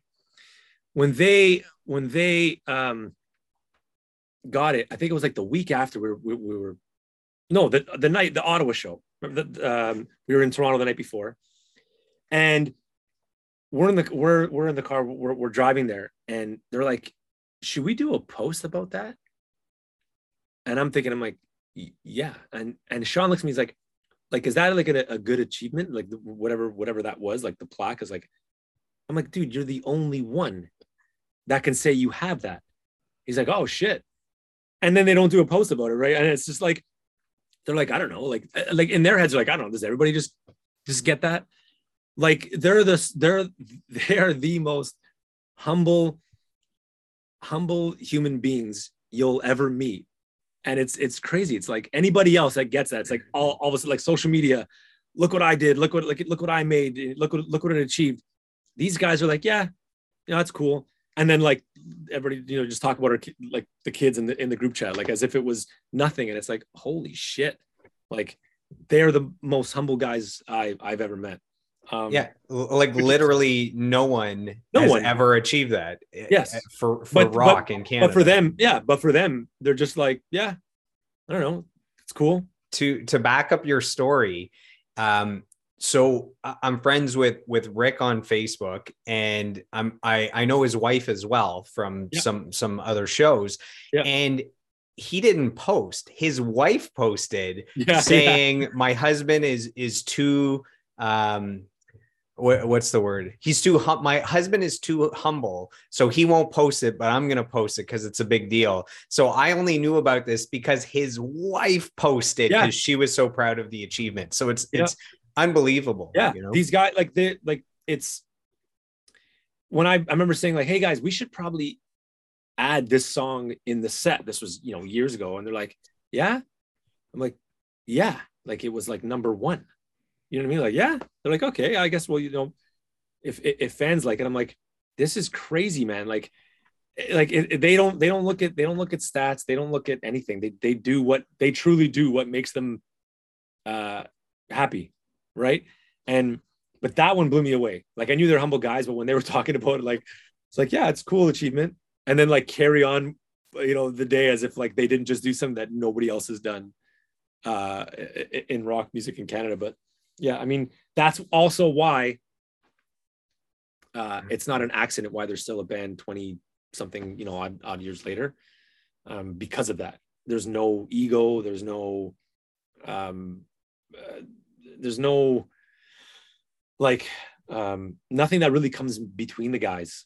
You could see it. Like we can be on the road for months and nothing. There's not really a day where it's like, no, nobody wants to hang out with this person. Like we all hang out for dinner, go watch games together. It's like there's a reason why the band is still a band today. Yeah, I think it's important that they did provide you with that plaque because you're the torchbearer with that song moving forward. You're the one that's still playing that every night. When the live greatest hits album comes out, you're the one playing that song. So you're a part of that history and you're the one, carrying that torch moving forward. So I think I agree with that idea to get that plaque. Awesome. I think that's a good idea. And to further add to the legacy of that song. So 5 times platinum in Canada, never been done. That's a huge deal. That's 400 to 500,000 copies sold. That's huge. In the US, it's over like 3.4 million copies sold. So, triple or quadruple platinum in the US. Yeah. But just because US has 10 times the population, the numbers are ridiculous. Yeah. It's wild. And the last time I checked, Paralyzer on Spotify alone, I think had over 100 million spins. Like just the numbers are ridiculous with this song. 220 million now. Okay, so maybe it was 200 that it hit when I checked. But still, and that's just Spotify. Like it could have the same on Apple. Yeah, the music video itself probably, I don't know, is 30 million. I don't know. Yeah, it's pretty nuts. That's about as global as you can get with a song. We have another fan question sent in. This is from Shelly Terry, and on Facebook, there's kind of like an official Finger 11 page. Yeah. So it's the Finger 11 fan crew on Facebook. They always help me out, prepare questions for these interviews, and I give them shout outs. She wants to know which Finger 11 song is the most difficult to play and why. So you might have mentioned before, but just to dive into one specific song. Most difficult to play. Was it Quicksand you were saying, or no? Yeah, it was Quicksand. Like, if you're not, it's not one of those things you can just sort of like set it and forget it, because there's so many time changes in that song, right? So I would say, yeah, I'd go back to that. You pretty much have to be on your game always to make sure that that song is played right, because there's a ton of like weird, odd time signatures that go on in that song, and just like really cool fills that are happening throughout.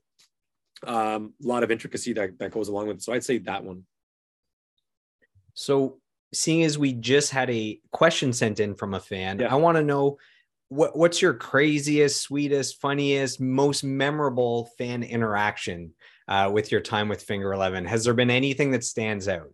Oh yeah, big time. One of them is a fan, Megan. She made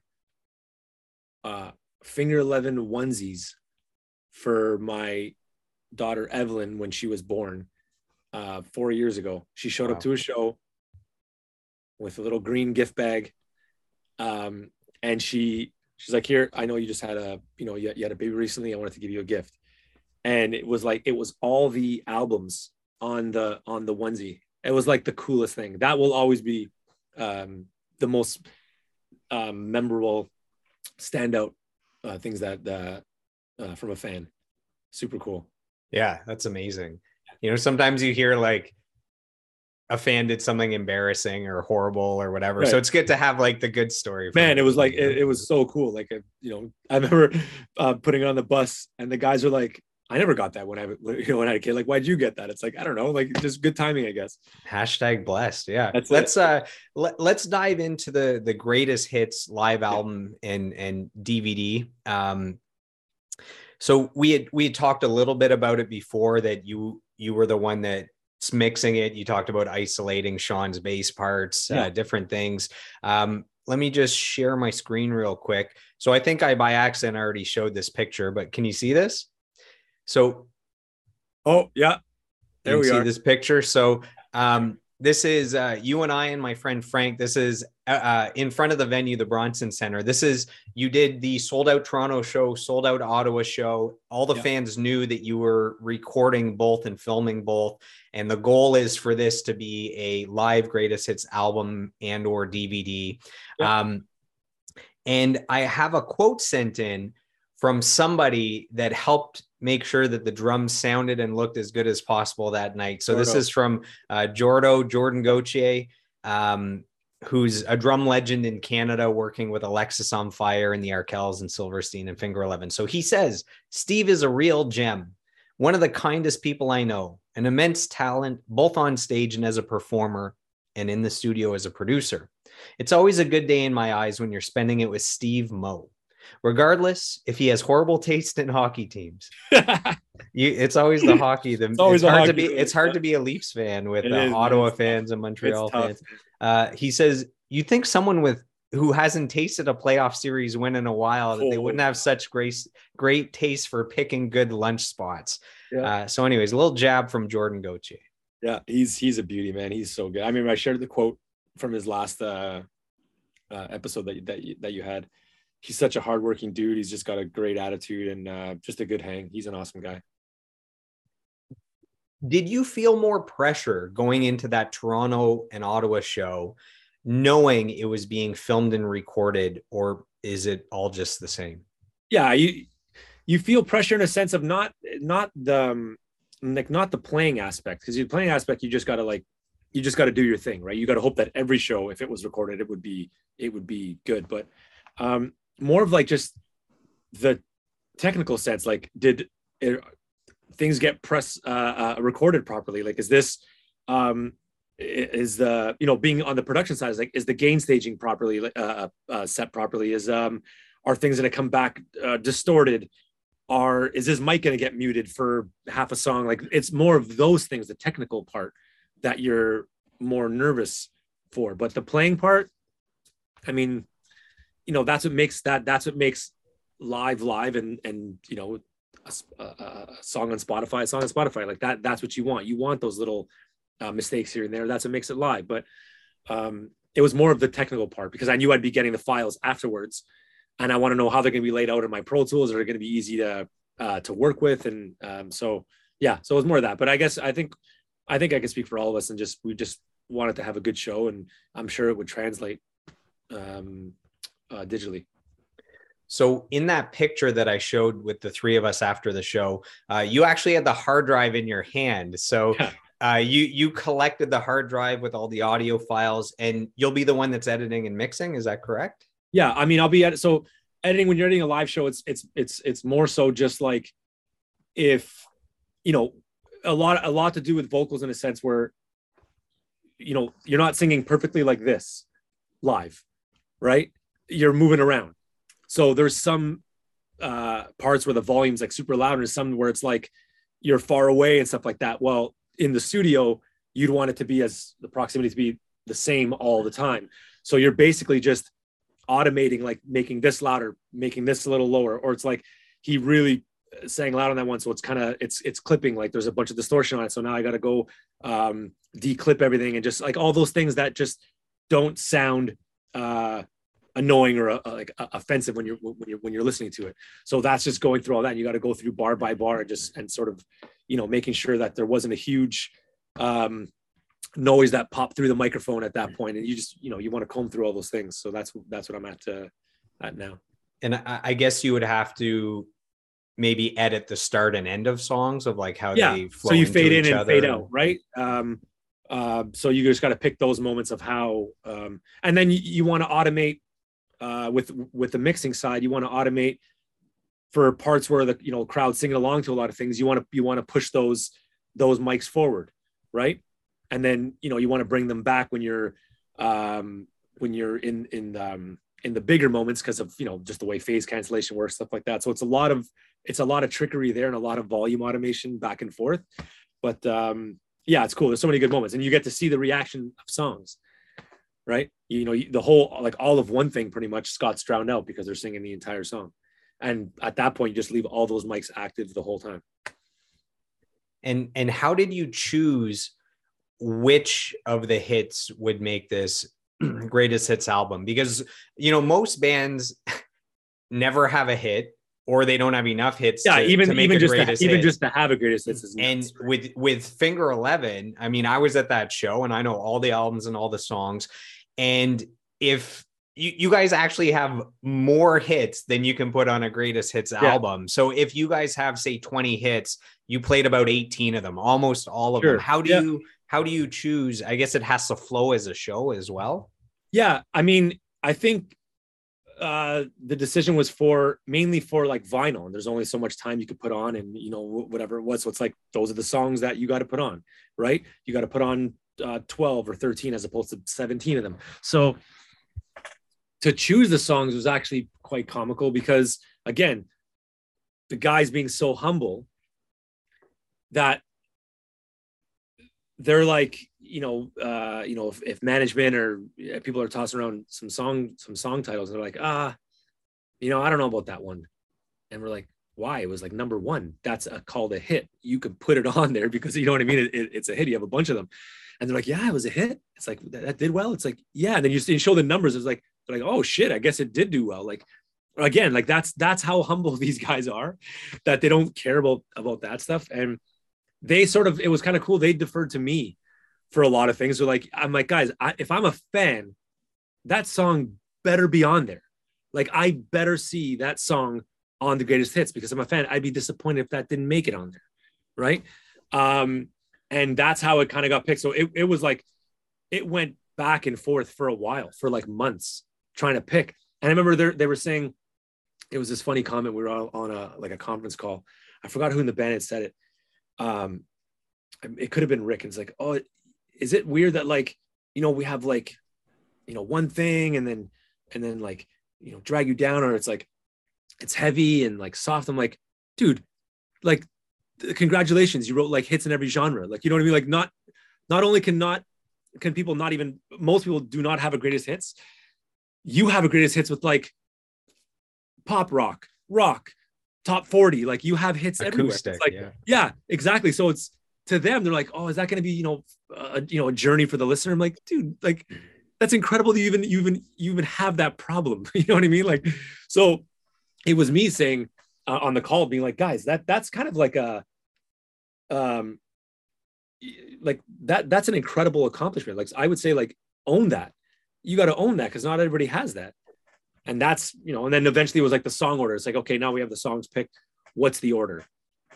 And really, there's no right or wrong order. When it's the greatest hits, they're all great songs. It's just picking for vinyl, I guess, like which sides or whatever. Yeah, you talking right now reminded me that when I did the interviews with the other two members, that every time I dropped stats of like, oh, that went to number one, that broke this record, this was on the charts for this long, this time's multi-platinum. Yeah. Both guys were like, oh, that's the first time I hear this. Like, yeah, basically they said they never pay attention to charts and stats. I'm telling you, and that's not a lie. I know, like, a lot of people like, oh, like, really? Like, I'm that famous, and but they do know behind closed doors. These guys generally don't know those things. They don't care. They just, once the song is out, it's not theirs anymore. It's the fans, and let them enjoy it. And that's how they carry themselves with everything. It's pretty admirable. And when at the end of, when I end a part with Finger 11 and go into something else, a different subject, I would do like a wrap up of like, okay, let me just in a nutshell give you what you accomplished in your career. And both guys were like, wow, I guess we've actually done some cool stuff. Like, they were hearing like their obituary, like for the, their biography for the first time, which was cool. Yeah. So is there a timeline at all for the greatest hits album? Like, it doesn't have to land at that time, but do you have a vision for when you would like this to come out, or I think everybody I mean, there's always like what the band hopes for, and then what the reality is of, with, there's a bunch of people involved, and fitting into the right, time of release for labels and stuff like that. I mean, I'd say next year is a pretty safe bet in 2023, hopefully, mid-year, something like that. But so it'll definitely be out, hopefully in, first half of next year at some point, hopefully, right? That's what we're aiming for. And there was somebody else at that Ottawa show that made sure you guys sounded as good as possible. So you had Jordan that was focused specifically on the drums, but then you had the sonic scientist, Dan Preston out front. So he was the front of house sound tech. Is that correct? Yes. Yep. So Dan is a monster, working with all these amazing artists as well. And this is what Dan has to say. He says, Steve is a beast. One of the most multilateral, good word, dudes in the industry. I have a high appreciation for people in this industry that cover so many bases and do it all very well. Steve is one of those guys. He lives and breathes music. He's been a true champion of me as well, and that respect is definitely shared. Love working with him and the whole Finger 11 camp. So that's from Dan Preston. Awesome. Yeah, Dan. Listen, we can only do so much on stage. That's the person that makes it translate out there, right? So they're sort of in charge. They're the last line of defense between rehearsing, the way we look on stage, the way we perform, the way we play. That's our last line of defense between us and the fans. It's got to go through that one final person, right? And Dan, I've been the biggest fan of Dan since I've seen him with other bands, but there's always that after shows, people are like, oh, great show. But every time Dan's on the gig, it's always like, great show. You guys sounded phenomenal. That's the best I've ever heard you guys in years. And it was like this common thread of like, oh yeah, every time somebody says that's because Dan's, it's like Dan's. And again, me being the guy that cares about the entire thing, right? Like from the production standpoint to the track listing and stuff like that live, that's important to me. I need to know that what we're doing is translating out there. And I need to make sure that happens time and time again. So anytime It's like, hey, we got a tour coming up, or we got a show coming up. It's like right away, I'm like in the group chat. It's like, go get Dan Preston, make sure he's number one. He's always one for me, right? And it's not to knock whoever, we've been with a ton of guys who are incredible. I don't know. Dan, I think Dan gets the band really well, but I also think we got a good relationship too. And he works his ass off, that guy. Like anything we need he's always looking to improve himself every show too. It's not like one of those guys that's like, yeah, I got it, I can handle it, and then it stops there. Dan's every day, like we share, I just bought this new plugin, I'm going to try use this live on like, kick drum and, shit like that. And he's great. He's awesome. So I love having him. The whole band loves having him on board. I was going to say, you must connect with him as him being a studio audio guy as well. And he's also a ridiculous guitar player. Yeah, the playing with Clark Nova, and I see him post 15-second videos online of him just playing.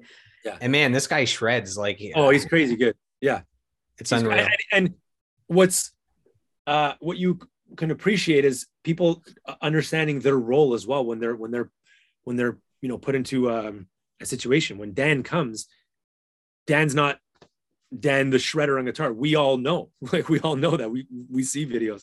He comes as like, hey, I'm the guy that's going to make you guys sound awesome tonight, and he plays that role and he plays it so well. And yeah, I can't say enough about Dan. So final Finger 11 question here. Yep. Rumor has it you guys are working on a new album. So we have a lot of Finger 11 fans that check out this podcast. Both the Rick and Rich episodes are two of the most downloaded episodes of all time for the podcast. Yeah. What info can you divulge for the Finger 11 fans that can't wait for new music? Anything you can give us about the new album?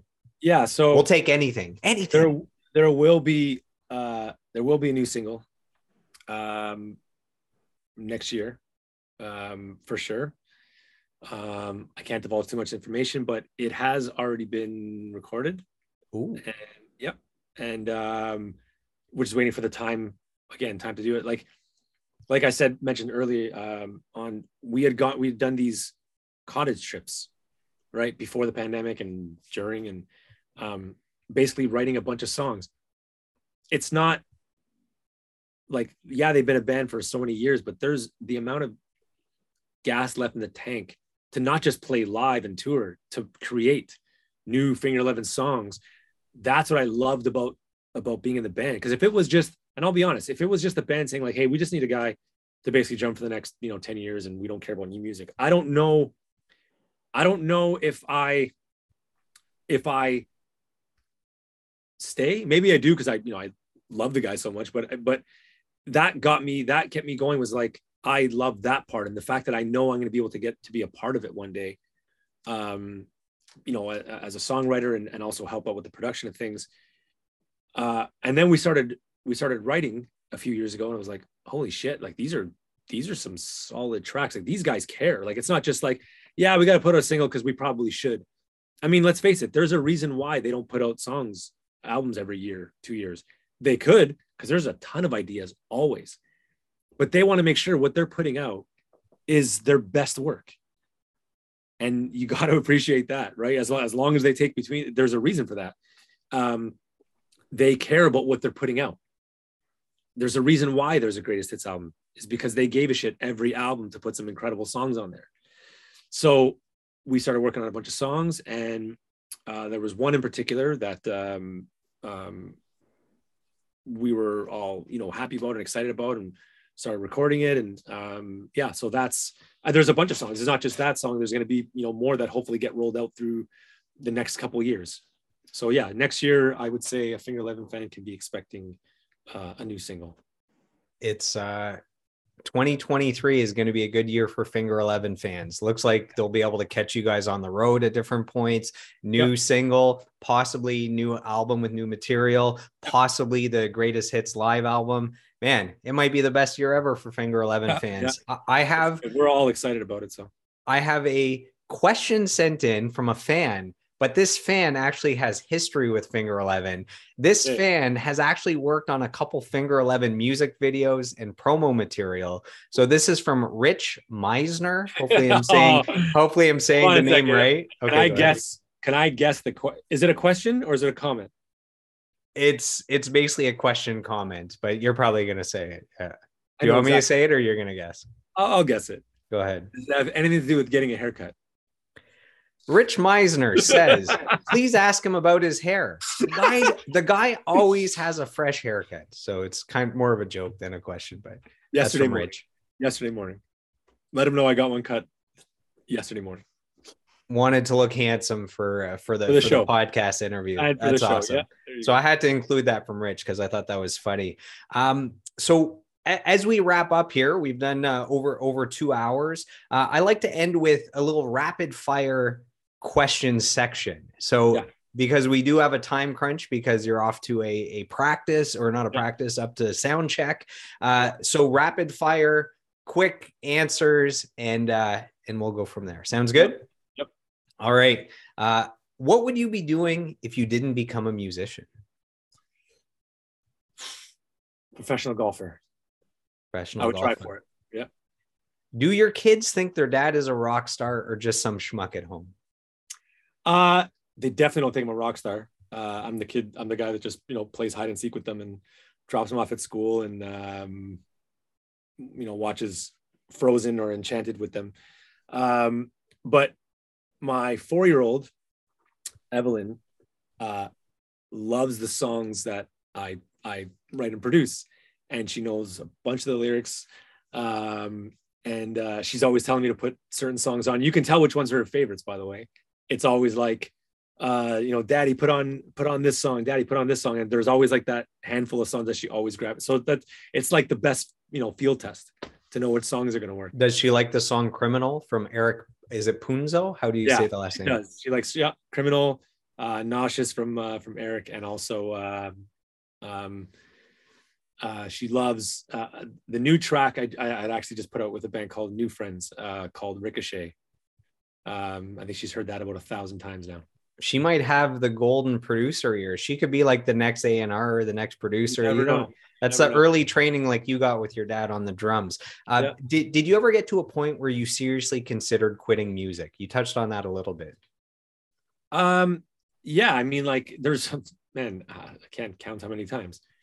There's always that question of like, am I good enough for this? Then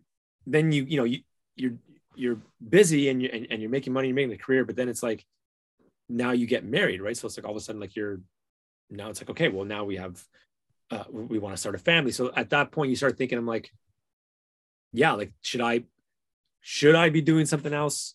I'm in Finger 11, I'm doing this thing, and I hope this turns into something else. And then after that was the last time I guess I was like maybe like 30 years old I'd ever ask that. But every time I asked that I was kind of like, no, you idiot, like, yeah, you're fine. But when you're younger, yeah, you run into that question in your mind a lot. Who would you say are your all-time favorite artists and albums? All-time favorite artists. Let's see. Freddie Mercury is probably number one for me. The Beatles, obviously. Let's see. The Cure. Really love The Cure. But for artists, man, like again, they range. Like I have, you think. Let's see. Phil Collins. Love Phil Collins. Always love Phil Collins. I know Scott and I share that. And yeah, I'd say those ones. And again, like then the albums is Make Yourself, White Pony, the Phil Collins Greatest Hit album, very good. Again, The Cure, The Smiths. And then in the pop world, it's like Bruno Mars, phenomenal, right? He's that's one guy I wish I got to see live. So talented. Yeah. Can play all the instruments, can sing, can dance, can songwrite. Yeah. Which musician or band were you the biggest fan of before sharing a bill with them with Finger Eleven? Oh shit, that's a good question. Alice in Chains. Whoa. Yeah, wild. Where was that? Minnesota. I think it was back-to-back nights we had done. And holy shit, man, Jerry Cantrell. Like Guitar wizard. Oh my God. And James and I were just watching. It's like side stage. We're just like both of us in awe. We're like, this guy doesn't miss. Like, and what's cool about Jerry Cantrell is you think after like 25 years of playing, you know, Man in the Box, you get bored and maybe do your own thing. He plays it exactly like it was released. Nothing is different. The guitar tone's the same. The parts are the same. Everything is exactly the same. And then you go back and search on YouTube for like the last couple of decades, and every night is the exact same, every single song. And you got to respect that. Because again, it's for the fans. If I'm going to listen for the first time, like I did that night that we played with them, I want to see, you know, Wood being played exactly how I remember it. And that's what they did. So I'd say Alice in Chains. What's also great about Jerry Cantrell is he sings a lot, providing those harmonies that are kind of the unique thing about Alice in Chains is he sings. I mean, in a musical sense, he's always singing the fourth, which is a very uncommon note center to sort of sing when you're singing harmonies. Yeah. You know, typically it's always like the third or the fifth, or you know. But that's what made that so unique and so special, and what a voice that guy's got. Yeah. So Staind is one of my all-time favorite bands, and Staind's basically favorite band is Alice in Chains. So in Staind music, you can hear that weird fourth harmony a lot. Oh, as well. Yeah, so for sure. A lot of bands for sure were inspired by that band. What's the best live concert you've ever seen, period? So not one that, you know, you were on the bill with Finger 11, just right. Is there a concert that stood out as the best show you've ever seen? Oh man, shit. That's a tough one. Best concert I've ever seen. I'd say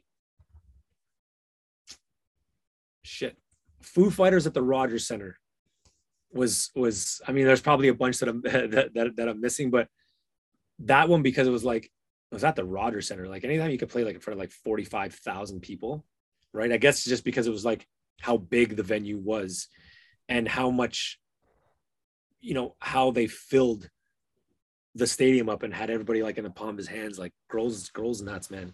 So that was that, and we were like, I think like 10 rows, like standing right there. It was pretty awesome. If you could sit down with anyone for a conversation, who would it be and why? Can I say Dave Grohl again?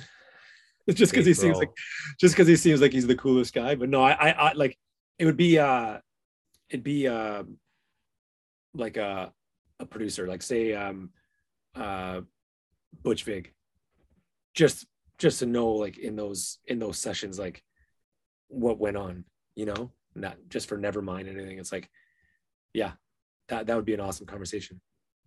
Just a couple episodes ago, I had Canadian Idol winner Brian Mello from Hamilton, and his choice for who you could sit down with was Dave Grohl as well. So yeah, so many people, that's always their answer. Yeah, just because he just seems like a super cool guy to hang with. If you found yourself on death row, obviously falsely accused, you didn't do it, but you're on death row, you get one final death row meal. What is it going to be? You could add a drink to it. You can have a dessert. This is your last meal, man. You can go all out. There's no calories. Calories don't matter. What do you choose? You're sushi. Italian. I mean, sushi. That's not the answer I thought from nobody. And it always throws people for a loop. They're like, you're Italian. It's like sushi for sure. Always. Sushi. All right. Last rapid fire question. When you find yourself in a rut where, you know, you're not feeling great, maybe the mental health, negative thoughts coming in, what do you do to snap out of it as quickly as possible? Hang with the kids, hang with the wife. I can say that now, whereas before it wasn't like that. Before it was like, shit, I don't know, like, you know, you try and go out or, you know, go for beers, go with buddies or something like that, but that always doesn't work. So, but now I guess since having, you know, wife and kids, that's the easiest one. It's like, you don't have a good day, doesn't matter what happens, man. You go home and your kids, you know, run to you to say hi. It's like that kind of fixes everything. So in every interview at the end, I ask the guest if they can provide a question for the podcast that I'm going to ask the next guest without them knowing who the guest is, how old they are, male or female, what profession they're in, just a general question. You can have fun with it. It could be serious. It could be funny. And the last guest provided this question for you without knowing who the guest was going to be. Which is funny because it's actually Jordan Gauthier who did your drums, but he, without knowing it was you, his question is, do you have a pivotal moment where you realized that you had achieved a level of mastery at your craft? I guess the Arnold Lanni moment. Yeah, I was just going to say, like, I think it was that moment where it wasn't like a family member or a friend that acknowledged your talent or ability, right? I guess this is twofold. It's like, it was Arnold. It was somebody who was incredibly successful already in the business, who unlocked almost every achievement you can, that put a stamp of approval on it, right? So it was that. And then I think it was the joining Finger 11 moment, right? It was like, again, same deal. Like, now these are artists, not a producer that's doing it. These are artists that have been successful, and kind of getting their stamp of approval and being like, yeah, you're the guy. I think it was that, being like, okay, this is more of like big leagues, right? This is where I belong, and I'm gonna, do my best to stay here. And now, what question are you going to provide for the guests that I have coming up next without knowing what it is? So it's kind of not really similar, but I guess it could be, have you done everything that you've sort of set out to do? Do you feel like you're actually on the path where you can achieve that at this point in your career?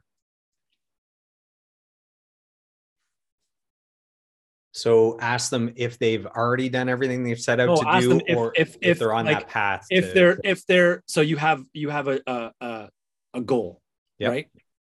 And sometimes the goalposts move, and I realize that while you're as you're getting older, and I guess the question is, has that goal and that dream remained the same, or have you altered it a bit?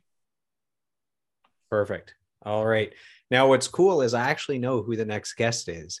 And I have Papa Roach drummer Dave Buckner, which is pretty cool. Another drummer, awesome, and an iconic band that, they've been going for over 20 years and sold 2 million albums. Yeah. So that'll be cool to be able to say this actually comes from the Finger 11 drummer. So that's a cool thread going through the podcast. So final two questions and we're done. When you look back on your life and career, what are you most proud of and what are you most grateful for? So in life, most grateful for, my support group, like my family. I have incredible parents. My relationship with my brother. Most of the reason what I'm able to do in the music business is because my brother sort of like, busted down a few doors to meet the right people that ended up being long-time relations for me. So like my family, my wife, who's incredibly supportive, she's incredible. She takes care of literally everything outside of this room she takes care of everything there. So I'm supportive of her, grateful for that. My kids, obviously, I have incredible in-laws, brother-in-law, sister-in-law. Like, honestly, my family, I have incredible friends. Very grateful for that. And also on the career side, I guess the thing that I'm most proud of has nothing to do with really any of the achievements. It's how long I've been able to keep relationships with good people. Right. So like I've had some of my relationships that stem from 15, 20 years now with the same core people that I still work with today. I think I'm most proud of that I've been able to keep the circle of really, really, really great people. And I've been able to keep that, those relationships alive. If you could go back in time and sit down next to your 10-year-old self, So taking your lifetime of lessons and mentorship and training and achievements and heartbreak and all these different things, what advice do you give cute little 10-year-old Steve sitting there to help him navigate this life moving forward? I think I wish somebody told me how to learn how to deal with being told like no a lot, get over it a lot quicker, right? Everybody's super impressionable, and it's like when you submit songs, it's like just to a manager or to a label, it's like, this isn't very good. It's like, man, when you're young, or like, say at 10 with hockey, it's like you had a bad game, it's like shit, like that ruins your entire week, right? And I wish somebody told me how insignificant really that is in the grand scheme of things, right? And to not really give everything so much attention and so much weight, because we hang on to things for far too long, way longer than we should, that determines how we sort of like live out our day, our week, our month, or year. So I would say I wish I knew how insignificant those things were that we thought was like the end of the world, and it's nothing, it's a blip. And for our listeners that have stuck with us for the last 2+ hours, where can they go online if they want to stay in the loop with what you're up to, if they want to find out more information about you, if they want to maybe reach out and say, hey, I loved the podcast, or I was at this show and I loved you playing with Finger 11, or they want to use your services as a songwriter, producer, drummer. Yeah. Where do they go? Website or social media? I have a website, stevemomusic.com, I think. But if you search Steve Mo or Steve Malala, like the website will come up. And Instagram, it's Steve__Mo. And they can double underscore, very important. Double underscore. Yep. On Instagram. Yeah. Yep. And I always talk to a bunch of fans, other artists, everybody on there. Perfect. So as we wrap up, I just want to take a moment to acknowledge you for your lifelong pursuit of mastery as a producer, as a songwriter, as a drummer. I want to acknowledge you for providing a safe, supportive, professional environment for musicians to come in and work with you, where you're helping them live out their dreams by working on their music, by recording. You give them a platform to actually get out there and do what they're here to do.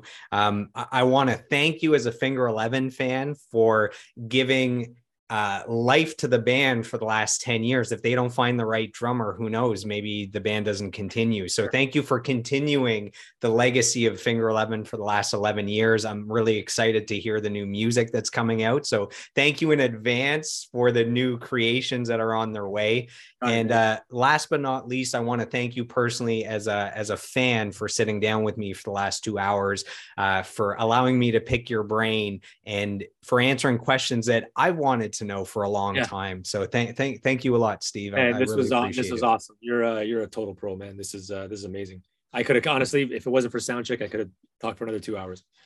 Busy man. We'll have to do round 2. Maybe next year when something gets released, we'll bring you back on. Yep. All right, brother. Thank you so much. Have a great show tonight. And to the fans, thanks for tuning in. We'll see you next week. Take care. Thanks, man. Appreciate it. If you've enjoyed today's episode of the podcast, please take a moment to subscribe, like, comment, and share. What I want to know is, who would you like me to sit down with next for a 2-hour deep dive interview? You can let me know by reaching out to me on social media. You can find me on Facebook, Instagram, YouTube, and TikTok at Joel Martin Mastery. Joel is Joel. And you can find me on Twitter and Snapchat at Joel Mastery. So I am done. I am complete. I approve this message, and I'll see you on the next episode.